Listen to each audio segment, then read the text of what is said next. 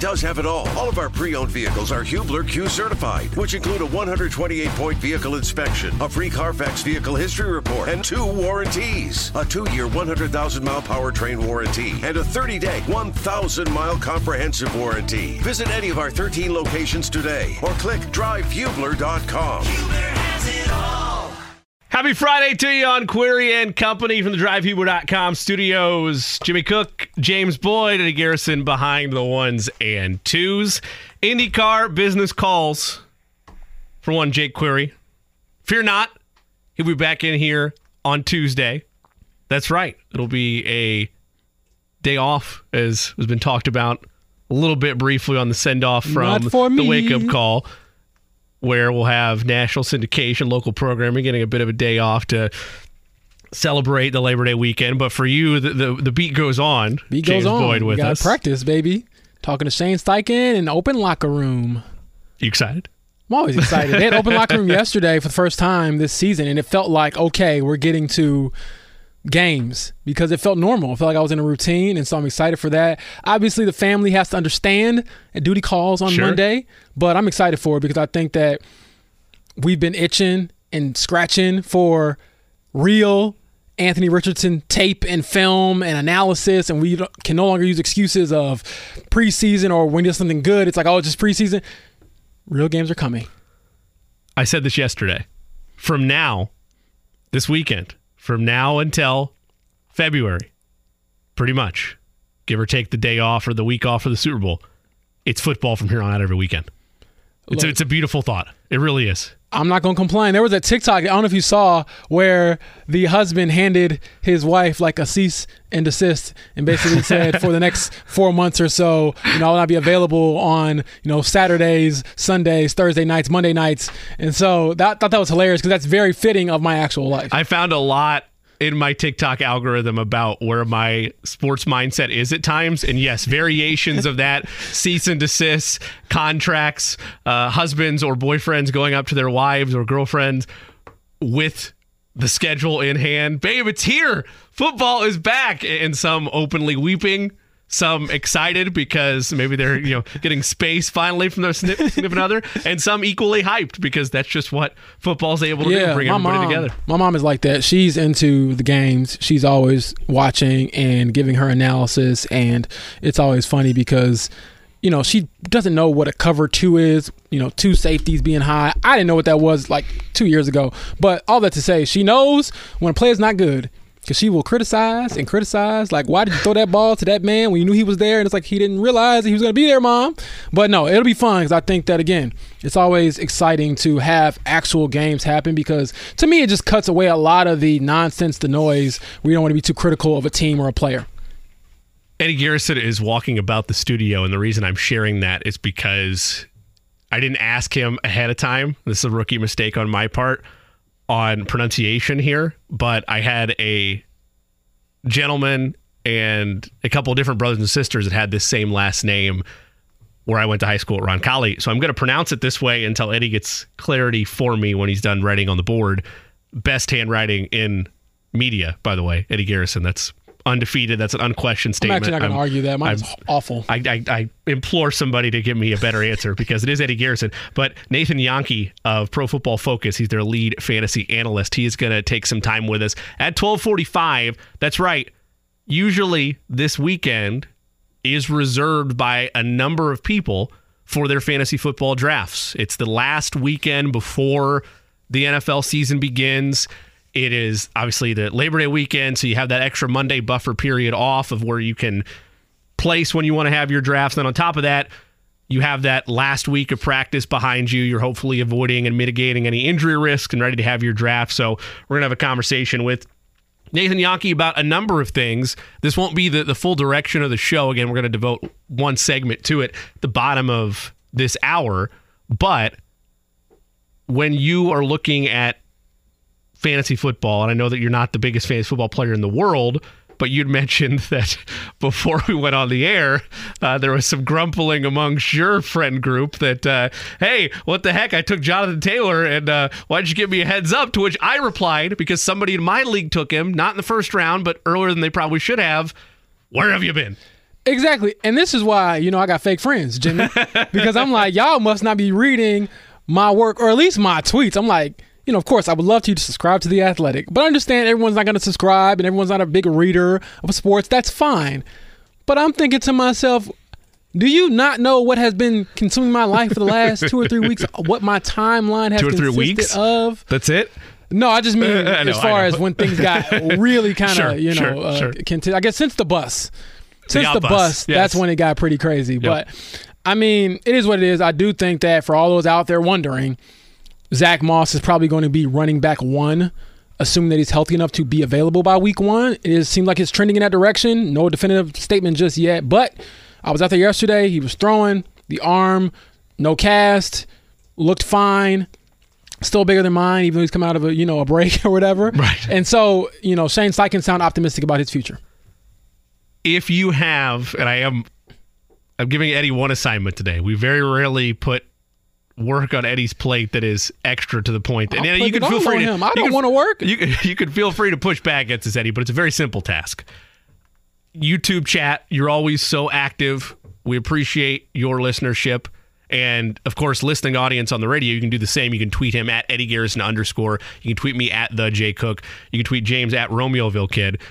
If you have a fantasy football question or two, either in the YouTube chat, again, save it for around that 12:45 range. If Eddie sees one he really likes through the YouTube chat, because you're still doing final prep for last-minute draft, we'll get that done for you with Nathan. And again, same thing. If you tweet at one of us, you have a question. Can't get to all of them, but we might be able to slip those in there over the course of the conversation. Before we get to Nathan, Nate Atkins is going to join us, covers the Colts for the Indy Star. We'll have him at the literal bottom of the hour at 12:30. Nathan Jahnke with us at 12:45. Andy Staples covers college football nationally. We'll talk to him top of the 1 o'clock hour. And then mid portions of the 2 o'clock hour, Gregg Rosenthal of NFL.com will join us. We'll get both the national perspective on the Colts and the Jonathan Taylor saga, as well as where things are shaping up with less than a week until NFL football is finally back. Oh, my goodness. Thursday night's going to be great. Chiefs-Lions. I'm ready. I was born ready. But no, seriously, this is the time of year where I do lose all of my personal life. So if you're not in the football world, I probably won't see you very often. However, it's a wonderful sacrifice.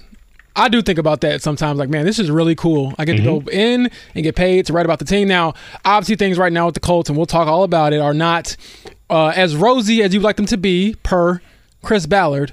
But they still have, I believe, the most exciting rookie who's going to play for them. So I do think that in and of itself, regardless of whatever else happens, is a win for everybody, because I just want to see him play at this point. I mean, really play, no play count, no, leash, just turn them loose. Now, obviously within reason, but I mean, just play a full game with the idea of winning. Right. So I'm going to borrow LinkedIn terminology, I suppose. No, don't put me to sleep. Very brief. Mutual connection of the three of us. We had Matt Verderam on earlier this week of SI Now and SI.com. Great dude. And we asked him about Anthony Richardson and how he sees these rookie quarterbacks and the state of quarterback in the NFL as a whole. And he kind of mentioned the same sentiment you just did, which is that, yes, everybody talks about the way he's built. And this is a big if. But if they can get the accuracy up, he thinks it's going to be a very fine partnership with Shane Steichen and Anthony Richardson.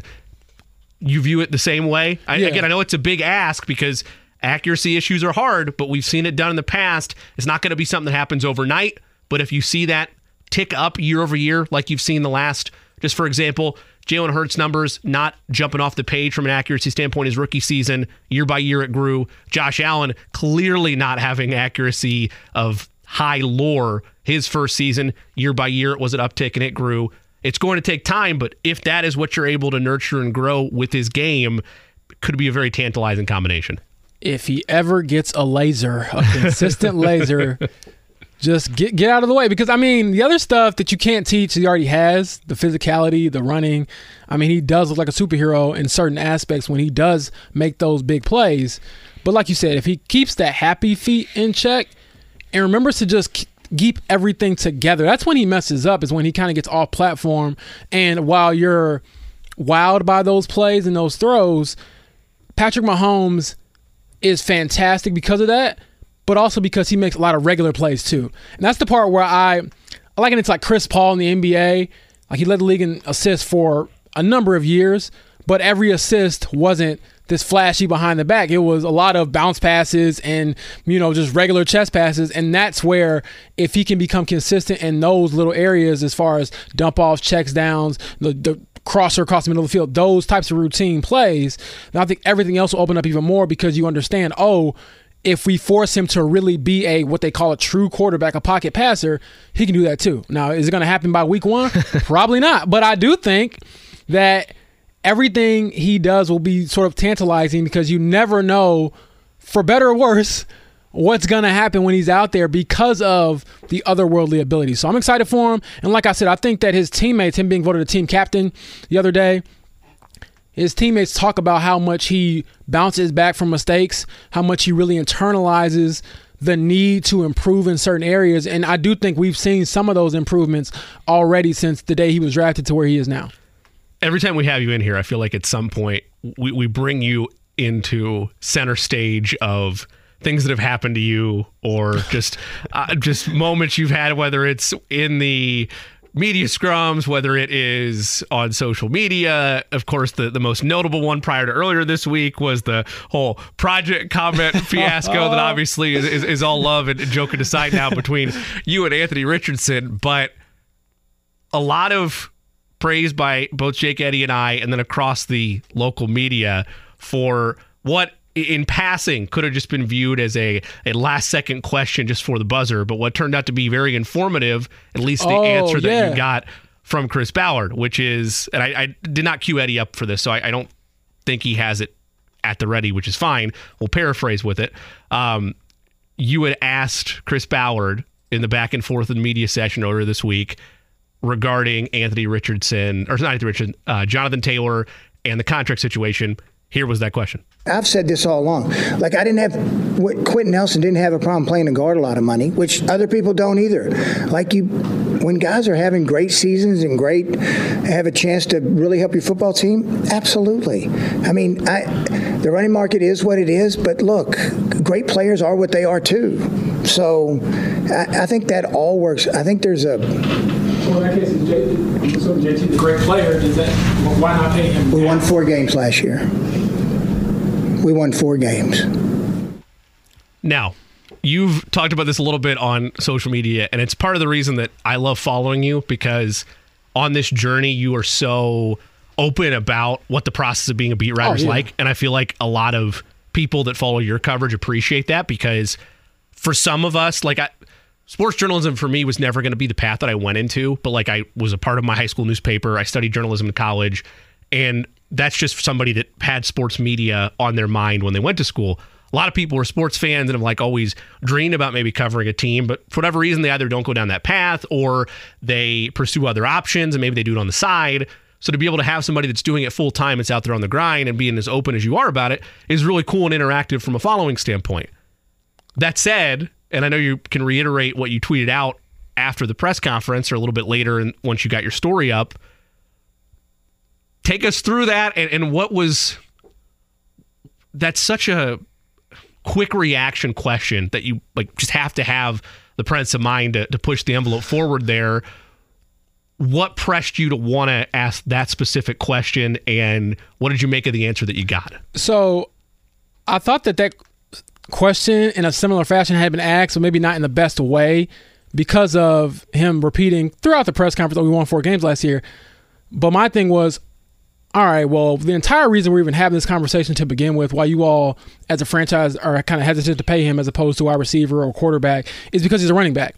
So at the beginning of that question, before I jumped in there with my follow-up, was, is the running back position a factor? Because it is. And I thought to myself, if he says that, or I'm not saying I want him to say anything, I'm just curious to know if you say that that's honest. Okay, yes, we have to evaluate every position, and every position may not be viewed the same by everybody. Something like that. But no, he didn't go that route. He decided to say, we pay everybody regardless of position. And, when you're a great player, you get paid, more or less. And so in my mind, I'm thinking to myself, okay, well, if it's not about him being a running back and you're saying he's a great player, if he's already been proven that he's great, why does he prove himself another year, if that makes sense. Why not pay him now if he's as great as you say he is? And he said, we won 4 games. And I'm like, yes and no. Like, JT wasn't the reason you only won 4 games. Well, part of it was that he wasn't available for all the games. Your best player wasn't available. Your team was not good. But the offensive line was horrendous. The quarterback room was chaotic, and there was a coaching change mid-season. So in my mind, I'm like, why is he, quote-unquote, being punished for that? And then, to be quite frank, if they win another 4 games this year, do you pay him after that? Oh, we made that joke. That's a promo, by the way. Eddie Garrison did a great job on that. Seriously. Me and Jake had a back and forth of, is 4 games the bar for Anthony Richardson now to get his guys paid? But then on the flip side, and why I was trying to be transparent about it on social media with the fans. Is Which like, you did, yeah. I do understand from their perspective, we don't want to give any money out because we don't really know what our team is right now, which is fine. But my thing is, if he is so upset where he doesn't want to play for you anymore, he doesn't want to show up, at some point, your return on the investment that you think you have has to be reevaluated. You can't stay committed to somebody who is an all-pro running back when he's healthy if he's like determined to make it hard for you to even get that value out of him. Now, I'm not saying you should ship him away. Like, you should definitely shouldn't give him away for nothing. I agree on all of that. And quite honestly, I wouldn't have traded him before that deadline, or maybe I would have before we kind of figured out how hurt or not hurt he is. But my point is, if he doesn't ask for a trade, I don't know they're actively trying to shop him. Exactly. And then my point is, if he, at some point this season, it continues to be like this and he's not playing for you, then you have to become realistic and maybe tell a team, hey, if we don't get a first, whatever, a second and a fifth, or a second and a fifth and a running back, like, how do you continue this? I was talking to Eddie before we got on the show, and I was kind of joking about it on our podcast on The Athletic. What if JT gets to a point, now I'm not saying he would or wouldn't, but it's a possibility where he just shows up and he reports to get his money or to make sure that he gets his accrued season, but then he goes off and he's like, I don't want to be here. You know, I'm only here so I don't get fined. I don't care what happens to the team. I'm only here because I have to be here. Then what? Do you just keep him because it's like, oh, well, we have your rights? No. So at some point, I think it becomes so unrepairable that you have to at least consider realistically, not, I'm going to throw a trade request out there and see what we get. Be realistic about, is there a real opportunity to maybe move him? And to be honest, you're never going to get the return on investment or value that you want when you get rid of a star player. That just never happens in any sport. But can you recoup something that could possibly get you a player that's good down the line, or at least get you pointed in a different direction other than having this hang over your team? Because right now, it's still not that big of a deal. But when the games start and we see what that running back room looks like, for better or worse, and I'm leaning towards the latter, we'll see. With Jonathan Taylor, we know it's 4 games locked in. He will not be there because he's on the PUP. And Eddie and I have gone back and forth with this as well, both on this program and off the air, with when he comes back week 5, assuming he does come back week 5, regardless if they're going to trade him or not, your outlook is we need to see where he's at from a health standpoint. And ideally, if you're trying to get something for him, like you're still listening to offers as we near closer to the deadline at that point. I think it'd be, 3 weeks out, give or take? I believe it's about 4, like after that 4-week mark, he comes back week 5, yes, about 3 weeks. They're going to have a decision to make at that point because, A, his value's at, I don't know if all-time low is the right word, but it's pretty close because of the fact that my worst fear with the process of the roster cutdowns came true, which is that he's still on the PUP, and there's a mystery surrounding how hurt is he? Is it really still the ankle? Right. Is it something else? There's that cloud there where if I'm an opposing general manager trying to figure things out, yes, if you could trade for, I could send the first round pick. It's not going to happen. It will not happen. Right, everyone calm down. But I could send the first round pick, and if he comes through and he fails the physical, the trade doesn't happen anyway. So there's that safety net to it, but there's this cloud of confusion now for the Colts where you don't necessarily need him to play, but if you're still opening the conversation about dealing him after the 4 weeks are up, you'd like him to play before the deadline so you can at least have something on paper to say, ankle's fine, whatever's fine. This is old Jonathan Taylor. He's ready to roll. And then here's another caveat. The CBA says he has to be physically able to perform by the 6th game of the season to ensure that he earns his accrued season, becomes a free agent next year. Physically able to perform basically means you have to practice. Doesn't mean you have to play. So again, which can be, if I'm not, because we talked about this. I don't mean to cut you off, but Eddie had brought this out to me earlier because I know that you dove headfirst in the CBA. I had to. Several times. Not fun. In between throwing seasons and Colts coverage, you've somehow managed to find time to dive through the just exotic novel that is the CBA. So much jargon. It can be as simple as activating him and him being out at practice. Right. There's no he doesn't have to play. But he doesn't even have to be full sprint at a practice. It is just he's on the practice field. He's there. He's active. He just has to be on the roster for 6 regular season games or more. Correct. That's the phrase. I mean, but the other side of it, though, and the reason why I think you put me feet to the fire and ask me what was going to happen, I still think he has to show up and play in an actual game or at least be available to play, because if this continues the way it goes, yes, the team could fine him, they could punish him, the NFLPA will get involved, and they would go off on the Colts for whatever. Oh, you're accusing him of not being hurt when he really is hurt, whatever the case may be. And then if it continues like that, it goes to a third-party arbitrator, right, which is like one step less than court, basically. And then this third-party person decides whether or not he fulfilled his contractual obligations. And to me, it is a big, huge, enormous, gigantic, I can't even think of how many words I want to use, risk for JT to really dig in and go that route, because I just don't see how a player throughout all of this is going to win that argument. So yeah, and you might feel very confident, but again, you're putting your future in the hands of a third-party arbitrator, someone who doesn't really care one way or the other, or not supposed to, and they're going to rule for or against. You got a 50-50 shot, basically. That is not what I would be doing. So I think that there has to be some sort of come to Jesus moment, particularly on the side of JT. I understand that all parties involved maybe didn't handle it the best, but at the end of the day, the CBA that the players agreed to says you have to abide by certain rules. Now, is it unfair to you? Is it a reason for you to be upset? That's fair.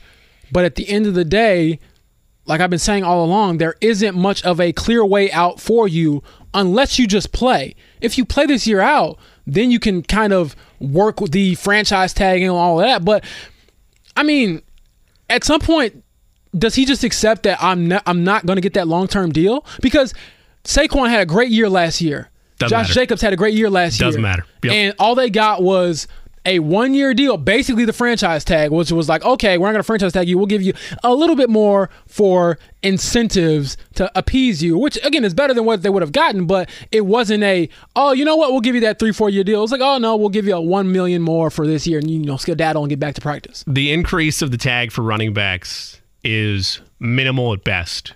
Even if we're simulating it out, you're looking at maybe $11 million, give or take, next year for what the tag would operate under.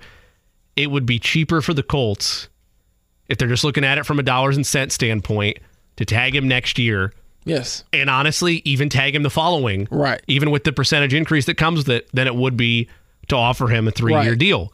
Flip side to that is, if he pouts his way or is upset the entire time, at some point you have to be like, okay, this is not a relationship that is workable. I don't think that's a word, but I made it up. It's not something that's going to work down the line, because at some point it has to matter what your locker room thinks of that whole situation. I agree with you on that. I do. Yeah. And maybe I'm looking this more from a video game standpoint, but I've seen teams. Or fantasy football. I've seen teams, great plug.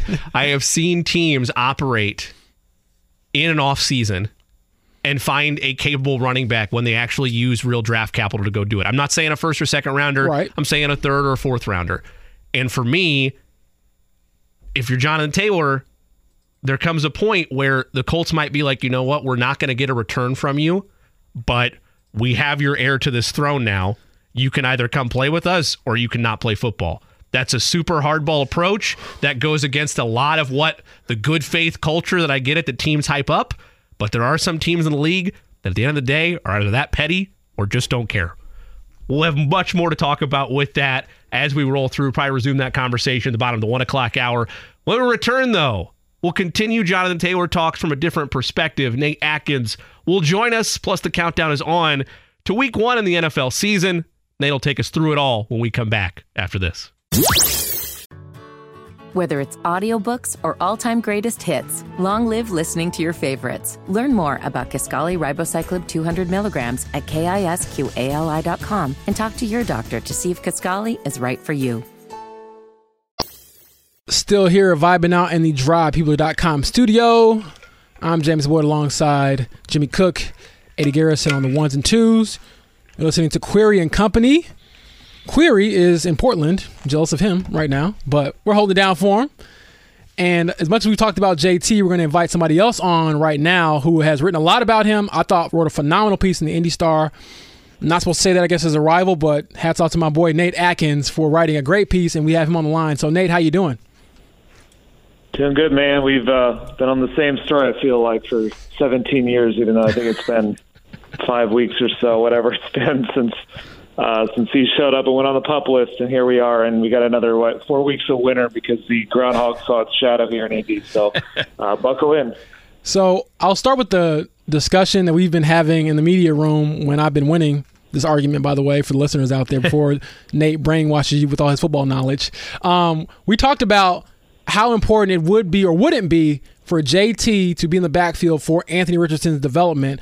I've started to lean more towards, hey, mobile quarterback, Shane Steichen scheme. You can scheme up some of the yards to offset the production of a great running back, and maybe it wouldn't hurt you as much as having an immobile quarterback. But I know you, Nate, really value great players and what that means for any system. So if you want to explain your thinking and why you think that I'm wrong, and I could be, honestly.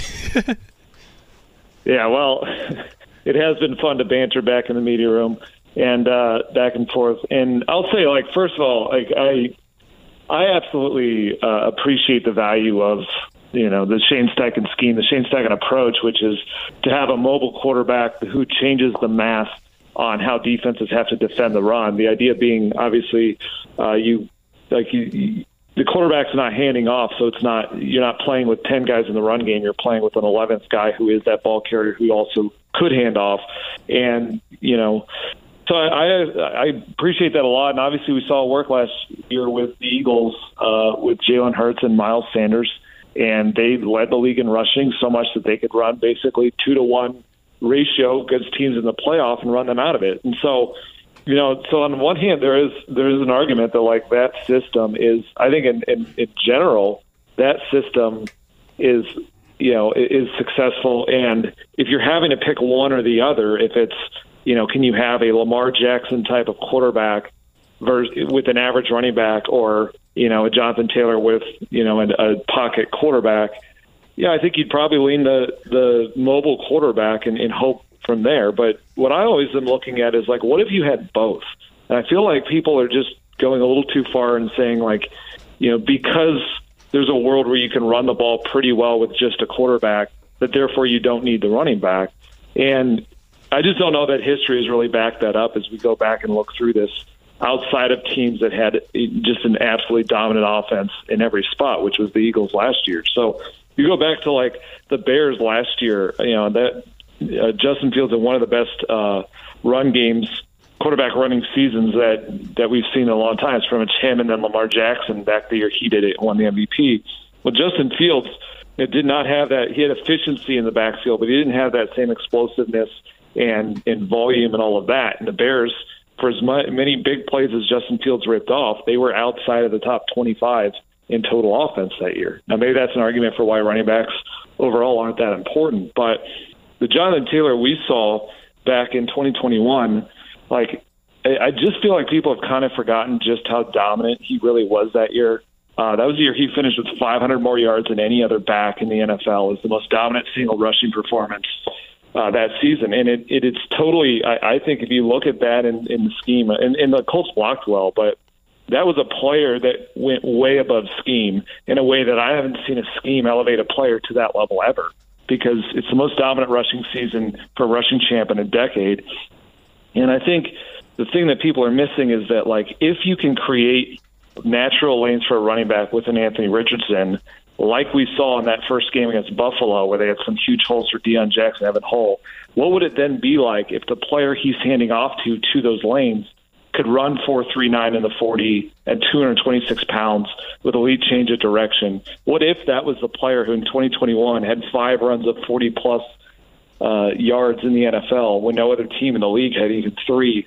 Like, there's been no scheme that's been able to match what Jonathan Taylor did that year from the running back position. And so some other teams have done it where they've hodgepodged the quarterback with the running back, like the Eagles did last year. But I just don't know why you would need to settle for a lesser running back just because you have the elite quarterback, especially when that quarterback is a rookie.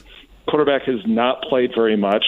So it's a big leap of faith to me to think that Anthony Richardson can just do all the things Jalen Hurts did in his 3rd year in the NFL. Actually his 4th year in the NFL, I should say. And so to me, it's just a matter of, like, I think we've gotten too far away from just understanding the value of players over plays. And no doubt Shane Steichen, the last thing I'd say here is, like, Shane Steichen's scheme, it's very impressive and it's going to make the players he has better. But that doesn't mean you don't need good players. And the Eagles know this because they went out and traded a first-round pick for A.J. Brown. That's not because they didn't think Shane Steichen was good enough. It's because they dreamed about what could Shane Steichen do if we give him the very best we can find. And all of a sudden, an offense that had 6 Pro Bowl players, including a 1,200-yard running back and Miles Sanders, that was able to reach the Super Bowl. So if you then take the Shane Steichen scheme here and you give him a talented athletic quarterback like Anthony Richardson, that's a nice place to start. But if he has none of the other pieces that he had along the offensive line, tight end, wide receiver, running back, you're expecting something that I just don't think is very realistic. Nate Atkins with us, covers the Colts for the Indy Star. Nate, when you looked at the 53-man roster and the little adjustment, fine-tuned moves that happened in the subsequent days, when you sat down and looked at everything that's present on this roster, we'll take Jonathan Taylor out of it because he's going to miss the first 4 games of the season anyway, still being on the PUP. Is there enough around Anthony Richardson to not guarantee but ensure a proper development or a fair development in the rookie season? We've been calling for the reps all off season, and he's going to get those. But with what's around him, is there enough there to ensure that this is a reasonable progression for him over the course of his first season? Well, it's always important to remember exactly what they're looking for out of this season, which is, like you said, progression, development. It's getting him reps in situations that he's not been in that much before, since he's only started 13 games in college above the high school level. So some of it is like they're welcoming some of the challenges that will come. But I think there's no doubt there's going to be immense challenges, and not just because he's a rookie, it hasn't played a lot, but because there isn't a whole lot around him at this moment. That's why I think Jonathan Taylor's important, is that if there was more around him at the other positions, proven veteran players, depth at those positions, you would feel good about the idea that Anthony Richardson doesn't have to be the hero, that this isn't an injury away from a disaster situation like the Bears found them in with Justin Fields his rookie year with no talent around him. But right now, I just think the combination between not having Jonathan Taylor and the risk of injury up front on the offensive line could put you in a situation where it's going to look like what I saw in Philadelphia at the joint practices, where obviously Taylor wasn't out there. They had Brian Kelly coming in and out with Danny Pinter, who's now on IR, and they did not have Will Fries, and they started a right guard that they then cut this week. That was so bad that they couldn't run anything. I think Anthony may have attempted 4 passes that day. It was constantly whistled dead, and that's a situation where you don't want it to be that difficult on the rookie, because at some point he's going to take hits and risk injury. And I'll point out he's had injuries at Florida and in high school because of the talent that was not around him, and that's a dangerous spot because you need him out on the field. The number one thing they have to have is this kid healthy, obviously for just protecting him, but also so that he can do the practices in the games to get the reps that he needs. And it's a little scary to me. It's like if Jonathan Taylor's not out there what was happening in the Eagles practices, and granted that defense knows that offensive scheme better than anybody, but they were just converging on Anthony, letting him hand off to the running back and letting their safeties just cover that ground and step up and tackle them after 4 or 5 yards, because while Deion Jackson and Evan Hull are, I think, improving young players who have third down skills, they don't have any of that explosiveness that we're talking about with Jonathan Taylor. Zach Moss ran a 4.65 40, so he's not going to bring it either. And so what you're trying to do here is pretty much have a rookie quarterback handed off to kind of these guys who should be number 2 or number 3 backs, which would be fine if the offensive line is dominant, the tight ends are dominant, and you have 2 elite threats at wide receiver that force teams to play too high safety. I just don't think they have that formula right now. And the scary thing is that if you have an injury to Michael Pittman Jr., Quentin Nelson, Ryan Kelly, Braden Smith, the backups at those spots, I just don't think are ready to go at all. So some of it was natural growing pains. This wasn't going to hit the ground running, in year one and just be incredible. But I think what they have to watch out for is a couple injuries at the wrong spots get you in a situation where the reps Anthony's getting aren't quality reps. They're either painful reps with hits, or he's bailing on pockets early, or he doesn't trust his receivers. You don't want quarterbacks guessing and internalizing everything. That's how Justin Fields looked his first year, and I think that's the thing they have to watch out for. Well, Nate, I appreciate your time, man. We'll have to let you go, but I just want you to know I won the argument because I'm on the radio. I'm the co-host today. But no, I appreciate you so much, man. Also, the mentoring on the beat, all those things I don't take for granted, and I'll catch up with you soon. Yeah, for sure. Well, there's a reason why they have you talk for 3 hours and I get to talk for 10 minutes. So you were killing it. I'll let you kind of get your encore in and tell me why I'm wrong. All right, that was Nate Atkins for Indy Star. We'll have some fantasy talk coming up very soon, so stay tuned for that. Whether it's audiobooks or all-time greatest hits, long live listening to your favorites. Learn more about Kisqali Ribociclib 200 milligrams at KISQALI.com and talk to your doctor to see if Kisqali is right for you. Just company on a Friday. Jimmy Cook, James Boyd, Eddie Garrison with us, keeping you company, guiding you through to Labor Day weekend. Traditionally, had to make some modifications this year, but traditionally for me, my fantasy leagues, we try to have our fantasy football drafts this weekend. You got the extra buffer day on Labor Day and are able to, have those late night drafts on a Sunday or maybe do them on Saturday morning. Either way, clock is ticking. We're less than a week away from the start of the NFL season, and an opportunity to pen the mind of one of the top analysts in fantasy football, lead fantasy analyst, in fact, of Pro Football Focus, Nathan Jahnke, taking some time with us here on The Fan. Nathan, I want to make sure that we have plenty of time to plug PFF. I know that there's a ton of stuff going on PFF.com if you're trying to be a fantasy player and wanting to feel like you are a prime NFL GM with all the data tools and the proprietary simulation models you guys have, unlimited league sync, expert insights from yourself and other writers there. At the top, if someone's looking for a key edge, why should they be a part of PFF this season? Sure. The big thing is that we have the data that no one else has to figure out how players should perform, and then we're able to help you action that data for your draft. So we have a mock draft tool that will allow you to practice as much as you want before the draft, predicts how likely someone is going to be available in the next round, and helps you decide who you should be picking in each of your rounds, looking ahead. So it's not just, here's the guy who we think is the best right now, but also here's who we think you should be drafting in the next round and the round after that, to help make sure that you have the best lineup possible. And then we also have a live draft tool that helps you while you're drafting, and it works the same as the mock draft tool. It brings in the information about the players that are getting drafted to help you decide who you should be picking when you're on the clock and help you get the best roster you possibly can. Well, for everyone out there, don't pick Jonathan Taylor. We've discussed that already on air. But I do want to know this, Nathan. I see here that PFF is doing a fantasy punishment playoffs contest. Can you explain the reasoning for it and how fun you think it'll be to see some of the videos that get sent in of guys doing, and girls as well, women as well, ridiculous things because they've been punished for losing their fantasy league, coming in last place? Yeah, it's great. So for those who don't know, there's plenty of leagues that have a punishment. So whoever makes last place has to do whatever ridiculous act after the league is done. Tell people stay involved throughout the league. Just spends plenty of the time. People who are out of the playoffs just stop caring, and you want to get everyone caring throughout the entire season. So that's one way to do it. So at PFF, we have this contest going on where we're letting people submit videos of the punishments that they've had in the past. And then the winner gets a great experience with Chris Collinsworth and Sunday Night Football, getting to go to a game, as well as a lifetime subscription to Pro Football Focus. So we're having people vote on which punishments they think are the best. So there's already been plenty of great submissions that have been fairly funny so far. So hopefully there are plenty others that would like to submit theirs at PFF.com and can do the punishment playoff at PFF.com to submit your video. So, Nathan, is there one that you've seen or one that you've been a part of where you're like, wow, that's pretty funny? Because I think I saw one on Twitter where a guy had to take maybe like 7 consecutive flights across the country because he lost his fantasy league.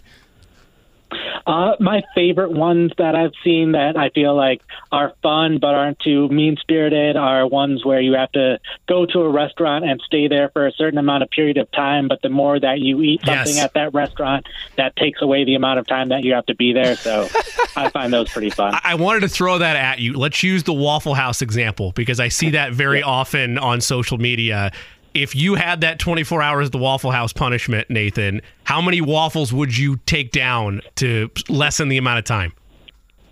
I would probably try to do 1 per hour, so I tried to cut the time in half, but I don't know how many I'd be able to get after I get a couple of them down. I want to open that up to you guys. James, Eddie, again, the scenario is you've come last place. I would say, man, I'm with him. I could probably go 1 hour, but each waffle that you eat shrinks the amount of time you have to be at the Waffle House, 24-hour period. How many would you take down?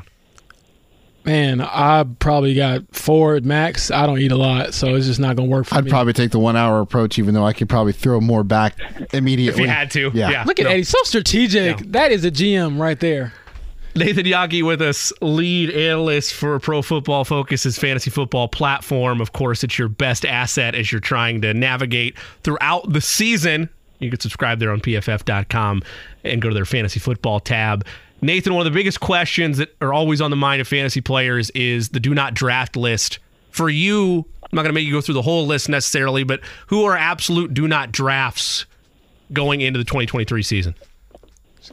Sure. I think some of the biggest ones are probably at quarterback, guys like Dak Prescott and Kirk Cousins. Those are 2 guys that we know exactly what they can do. We know who they are. They can be top 10 fantasy quarterbacks. They're not going to be top 5. And if anything, they might be going down a little bit this year compared to other years, where there are plenty of quarterbacks that if you've waited to pick a quarterback, you can wait a couple rounds later and pick up plenty of guys. You were just talking about Anthony Richardson, and rushing production is huge in fantasy football. So the fact that he is so good as a rusher means that he's going to be able to score plenty of fantasy points, even if he's having some trouble in the passing game in general, some learning pains. That's fine. We've seen guys like Taysom Hill start at quarterback for 4 weeks and be a fantasy starter. So if you can get someone like that later, someone like Geno Smith, Daniel Jones, other guys who were top 10 fantasy quarterbacks last year that just don't have as big of a name as Kirk Cousins and Dak Prescott, so they're getting picked later, but they should do just as good, if not better. Nathan, obviously JT was a huge fantasy pick a few years ago. Whoever had him in their 2021 league probably won it because of how fantastic he was. We're going through sort of this trade request standoff right now, but in theory he could be back playing by week 5. So where do you weigh risk versus reward in possibly drafting JT or selecting JT or activating him? How do you kind of view it? Yeah, I'm at a point where I have him ranked somewhere in the top 30 running backs, somewhere in the 20 to 30 range. The hard part for me is I just don't know, even after those 4 weeks, if things continue to go poorly, if he's going to continue to sit out, or if he does get traded. Like one of the teams that he was rumored to potentially go to was the Packers, who already have 2 good running backs. So he's not going to see nearly as much volume in some of the teams that he could potentially get traded to, or even if he stays in Indianapolis, if they continue to use him the same way that they did in the past. Since in fantasy football, volume is so important, more so than how good a player is. So even though we know Jonathan Taylor, probably a top five overall running back when he's healthy, he needs to get that volume for fantasy football. So there's risk there. So he's with a bunch of other running backs that there's similar risk of they might be in a 2-player committee. We don't know how the snaps will shake out between the 2 players. So I kind of view him similar to those players, but it really depends on your risk tolerance and if you're willing to draft a number of other running backs just in case Jonathan Taylor doesn't play as soon as we hope. On the other side of the coin, who is on your do draft list, must have for those that are still waiting for their drafts to start, hopefully this weekend for the 2023 campaign?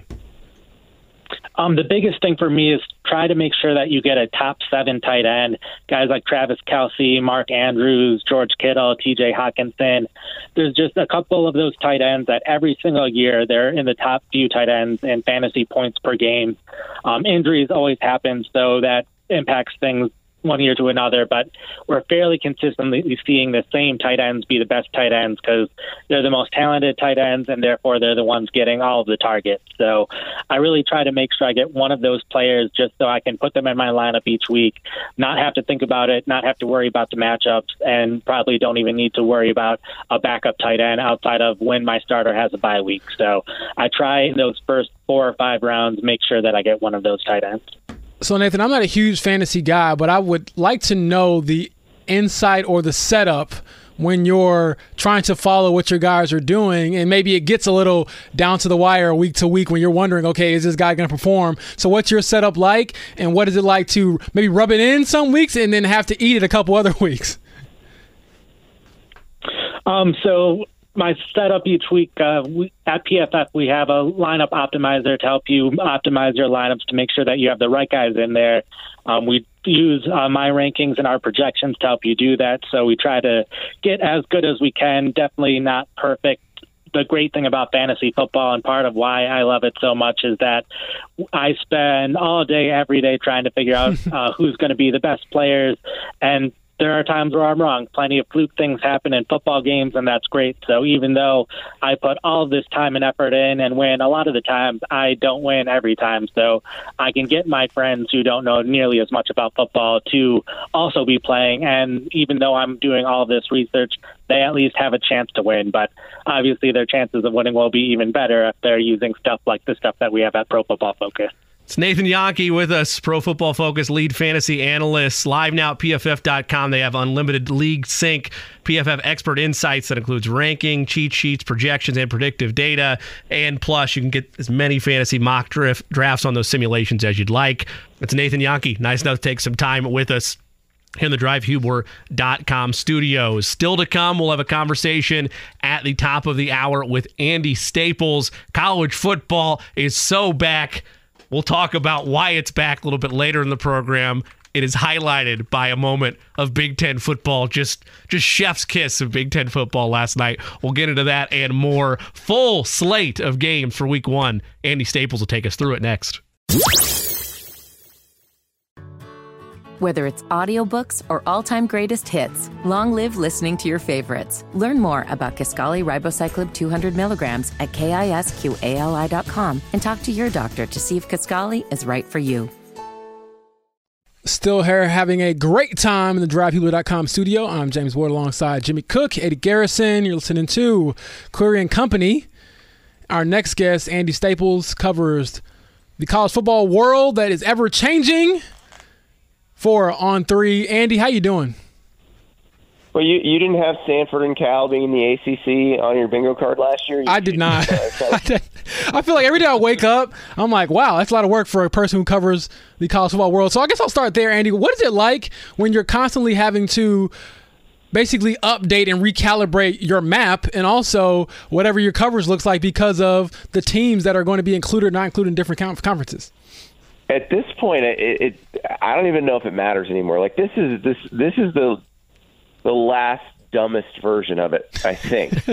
I mean, yeah, no, it'll probably get dumber, but like when the talks of this first trickled out, and you're like, the ACC's talking to Cal and Stanford. It's like, no, there's no way. That's not going to happen.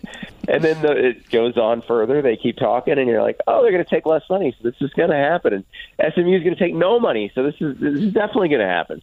But, yeah, I mean, at this point, there's nothing they can do that I wouldn't believe, and there's nothing they could do that I wouldn't just automatically adjust to, because they've done so much crazy stuff in the last couple of years.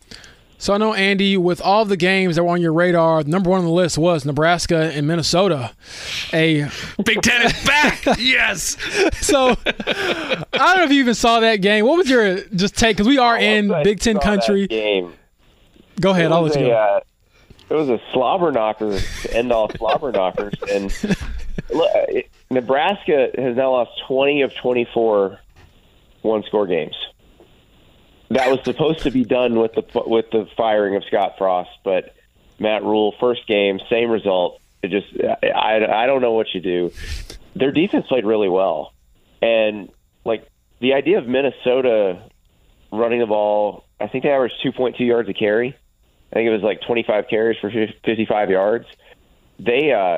It's wild that they won a game like that, but the turnover margin matters. I mean, there was Jeff Sims had a horrific interception right before the half, and then another really bad interception as they were trying to run the clock out, because Nebraska had the lead for most of the second half. And it's amazing to me that they found another way to blow it, because when you play defense like that, you're usually going to win. And so if they can figure out how to cut down the turnovers, I actually think they could be okay in the Big Ten this year. But they have got to not just hand the other team the ball. They did it 5 times last night. Andy Staples with us. Andy, I don't want to spend too much of our conversation on Conference realignment, but because of the news last night, we have to address it a number of different ways. I know that James already asked you one question on it, but you had a great perspective that you had put on Twitter, and I want to get your clarification on it / your information on it for those that didn't catch it. But with the additions of Cal, Stanford, and SMU for the ACC, is this move a sign of stabilization for them or a defense move in case other members bolt in the coming years? Oh, it's pure defense. This is pre-backfilling. So here, not to get too in the weeds on the ACC's contract with ESPN, but basically they have 15 members, or they entered today with 15 members. Now they have more. But they had 15 members, 14 full members, and then Notre Dame plays all the sports except football. And basically, if there was a point that they dropped below that number, ESPN would be allowed to reopen negotiations and cut what it pays them per year for their TV rights. So what they did is they just added 3 schools. Ironically, well, it's not ironic. It is completely, it tracks completely. There were 3 no votes for this expansion: Clemson, Florida State, North Carolina. Clemson, Florida State, North Carolina are angling to get out, have been angling to get out for a couple of years. And basically now, if they leave, ESPN can't cut what it pays the ACC. In fact, it now is stuck with a $72 million a year more bill for the ACC, because the way the contract worked is if they added anybody, you had to add, that much of a share. What's funny is Cal, Stanford, SMU aren't getting that. Cal and Stanford are getting a really reduced share and won't get a full share for 10 years. SMU is taking $0 for 9 years. They've got a bunch of big boosters that are just paying and saying, you know what, it's okay, you don't need TV money. Just be in the club. But the thing is, like, the second Clemson, Florida State, or North Carolina has a chance to leave, they will be gone. I need some boosters in my life to make me live a certain way, beyond my means. Because I saw that too, and I was like, SMU, what is going on? Like the random basketball school that I kind of know, like that was very unique. James, you're young. Hey, SMU was good at football at one time, and it was a magical time called the 80s. And when was this? They paid for all their players. They had Eric Dickerson, future Colt Eric Dickerson. Yep. So they were very good in the Southwest Conference, and then they got busted by the NCAA for paying players. They got the death penalty. They're the only school that ever got the death penalty. Iconic. And it wrecked their football program. They were not invited to the Big 12 when the Southwest Conference broke up. So SMU, TCU, Houston, and Rice got the short end of the stick, and they got kicked out of the club. And so they've been working ever since to get back in the club. The difference with SMU, and to a lesser extent TCU, but the difference between them and some of the other Group of 5 type schools is their boosters are richer than God. Like, they have tons of money. Money's never been their problem. Well, now they come to a situation where money can solve their problem. And so they finally got to use the one thing they had to fix the problem. Well, I'll tell you what, a high school coach told me once, us young kids, we don't care about anything that happened before we were here. So, and I'm joking. Well, no, in all seriousness, I do find it fascinating that they obviously had that sort of agreement kind of go through last night. But I do want to pivot to, you mentioned TCU. They're going to be hosting Colorado. Deion Sanders, the most, I don't know, just either with him or against him, that kind of coach. So what is your take on that overhaul they've had in Buffalo, and just the idea that they're going to be able to be okay, according to Deion Sanders, be more than okay? I don't know if they're going to be more than okay, but okay would be fine. They were awful last year. They were terrible. It was the worst roster in the Power 5. So if they're just okay, that is a massive improvement. And that's the disconnect with Deion Sanders. You got all the casual folks who, like you said, are either for him or against him, and they think that either he's going to go 12-0 or he's going to lose every game, and that anything that isn't like 9-10 wins is a complete failure. No, if they win 4 games this year, it's a roaring success. Like, that means Deion's doing a really good job, because it's very hard to flip a whole roster like that. They obviously brought in some good talent, especially the Louis luggage that Deion brought. But the problem is you can't find a lot of good big guys in the transfer portal. So on the lines of scrimmage, on the offensive defensive lines, I'm a little worried about them. They have a very tough schedule, starting with TCU, which played for the national title last year and is going to be really good again this year. I think if they just improve by 3-4 wins, like, they're doing a great job. I don't even expect them to go to a bowl game this year. I think that's asking too much. If they do go to a bowl game, build the man a statue. What's the national pulse in your eyes of, let's say this is a 2-year, 3-year stop at Colorado? This is a stepstone of where he wants to go, right? Like this isn't permanent home where he's just going to build a full power and stay put there. Is the national perspective that he would like to one day end up at a bigger school? Am I reading too much into that? No, I think he would. I mean, he wanted to be at a bigger school in Jackson State. Too. Right. So Colorado is in the Pac-12 this year. They'll be in the Big 12 next year. Like, being good in the Big 12 is good. Like, you can be a playoff team. The playoffs expanding to 12 teams next year. Like, if you're good in the Big 12, you can be a playoff team. Whether you win the championship or you're the second best team, like, you can be in the mix. But to really compete for national championships, you have to be in the Big Ten and the SEC. So that would be the probably the guess, is if he gets Colorado going, is that somebody in the Big Ten or the SEC will hire him. Because, to be perfectly honest, if he wins at Colorado, you can win just about anywhere. So, Andy, I would be remiss if I didn't ask about the player that's coming to Indiana and will likely have a really big game, Marvin Harrison Jr. of the Ohio State. What is your take on him and how good he is? Because we heard a lot about him. You've seen him, I would assume, play in person, or at least work out, whatever. How close is he to being one of the best, if not the best prospect you've seen sort of coming out in recent memory? Oh, he's the best receiver prospect in a while. I'm trying to think of one in the last 5 years that's been kind of more perfect. I'm struggling to think of one. Devontae Smith was obviously great, but he's so small. Marvin is big. He's fluid. He's smooth. He's got incredible body control. It's really all the above. And it's crazy because, I'm sure Colts fans who saw Dad play so much probably were shocked the first time they saw Junior play. because he's so much bigger than Dad. But he's got all the same attributes just in a supersized body. Like, it's pretty crazy. So it's amazing to watch him play. And the thing is, they're so loaded. Like, Emeka Egbuka is another first-round receiver who plays alongside Marvin Harrison Jr. And that's just been Ohio State's receiver room for the last few years, is they just stack first-rounders on top of each other.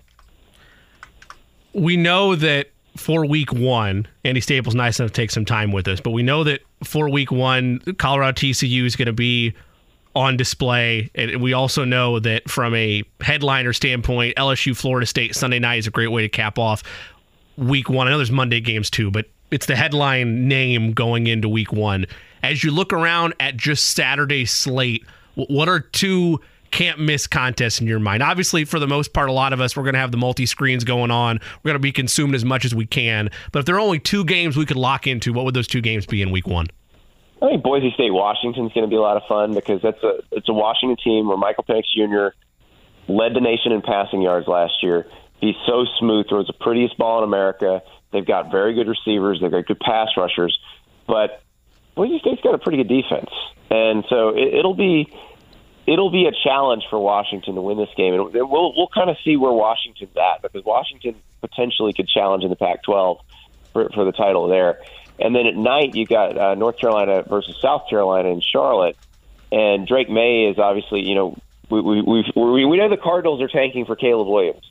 Somebody's going to get Caleb Williams, and then probably the next pick's going to be Drake May, who's the quarterback at North Carolina. He's an interesting one because he is not surrounded by the kind of talent that Caleb Williams is. The guy who they thought would be their best receiver has been ruled ineligible by the NCAA. They're still hoping that they win an appeal, but I don't think they're going to. Their defense is not great. Meanwhile, South Carolina beat Tennessee and Clemson at the end of last season. The offense looked incredible with Spencer Rattler, who, remember a few years ago, we were saying, Heisman frontrunner, potential first-round draft pick. Well, neither of those things anymore. He's in his fifth year of college. But when he turns it on, and you go back and watch that Tennessee game from last year, when he really turns it on, he's pretty amazing. So I think that one could be a shootout. That North Carolina-South Carolina game could be a very, very high-scoring affair. So, Andy, Georgia starts their title defense this weekend.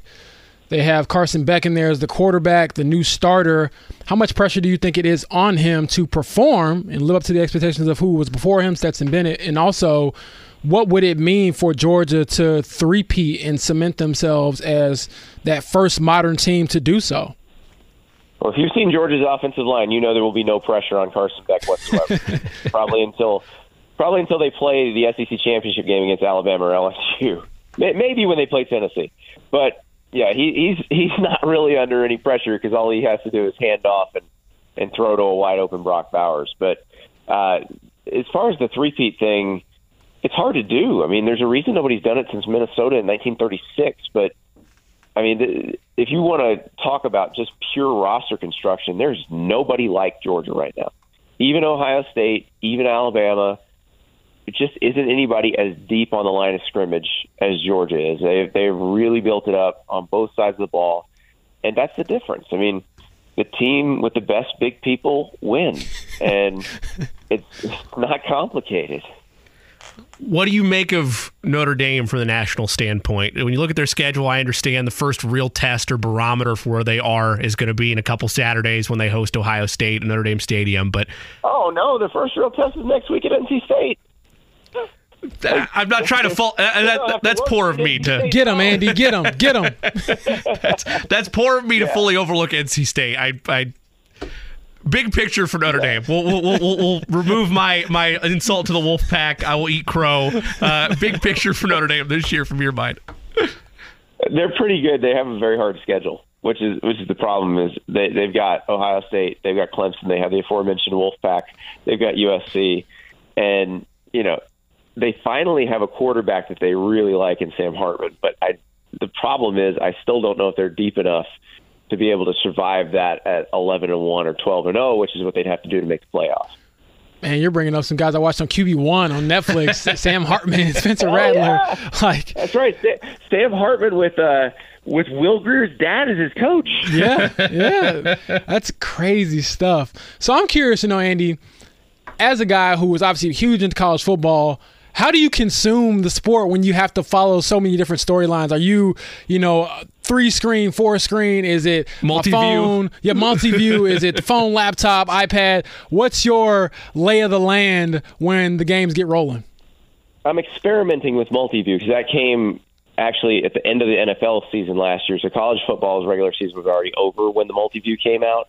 So I'm experimenting with that. Not sure I can handle that much on the one screen. I like having one screen with sound on and then multiple screens beneath it or below, on the coffee table or however I set it up.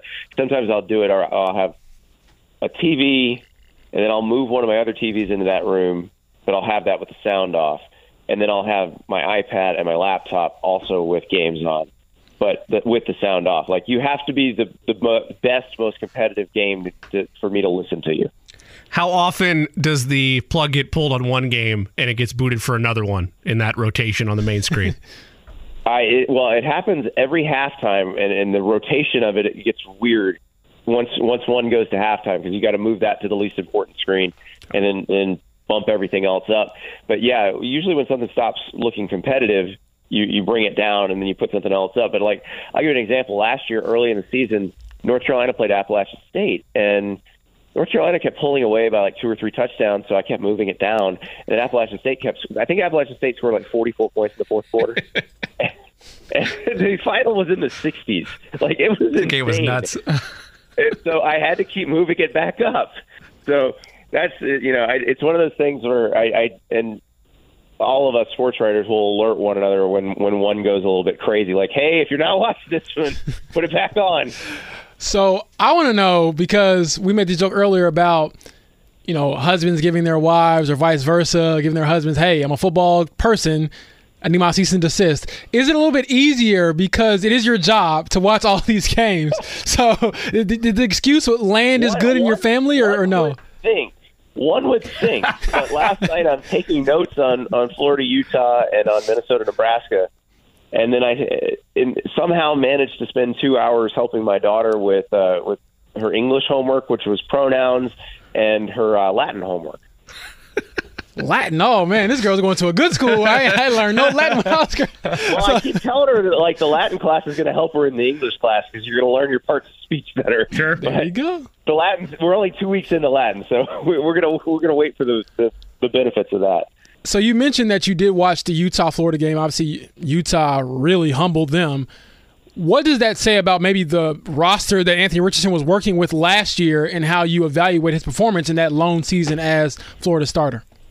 Well, I live in Gainesville, so what you've asked is a nuanced question that will be debated on bar stools around here for about 6 hours tonight. But it's not the talent that screwed them last night. It was the coaching. They actually were talented enough to win that game. They were sloppy as hell. When you get a penalty for having 2 number 3s on the field on a punt return, and you got to give the ball back to Utah at a key juncture in the game. And then later in the game, you put 2 number 3s on the field again, and then you take them both off and wind up having I can't figure out if it was 8 or 9 guys, but it was not 11 on a field goal block unit. You can't excuse that. It's ridiculous. As far as what Anthony played with, because of the transfer portal and the rules in college football now, the roster this year is very different than the roster last year. But the roster Anthony played with didn't have any dynamic receivers. We know that. The line was okay. They had very good backs, but they just, he wasn't working with a lot of dynamic receivers. But I'll be interested to see what he does when the real games start, because there were some things that happened in the preseason, because I watched all of his snaps in the preseason, and they looked very eerily similar to stuff that happened at Florida, where if you get him a little rattled, he will just throw the ball up. And you saw that in the first preseason game, you saw that, and then you saw it a little bit there in that last one. But I'm just wondering, when it's not the vanilla defenses that you see in the preseason, what's it going to look like? Is there a best bet for the college football weekend? Do you partake? And if so, do you have a best bet? Well, my best bet was the under in Florida, Utah, which I did hit. I thought Florida was going to cover. They didn't do that. But let's see. There's a few good ones coming up. UTSA is a favorite against Houston, and I think a lot of people would look at that and go, "Oh, Houston's a new Big 12 team. I can't believe they're an underdog at home against Texas San Antonio." No. They're going to lose to Texas San Antonio. They went 3 overtimes last year, and Houston barely squeaked it out. Houston doesn't have Clayton Tune and Tank Dell anymore. You think about that. Clayton Tune may be the Cardinals starter. Tank Dell is the wide receiver 1 for the Texans right now. Like, you took that off the team, and they got pillaged in the transfer portal. So that UTSA -2 is actually looking pretty attractive.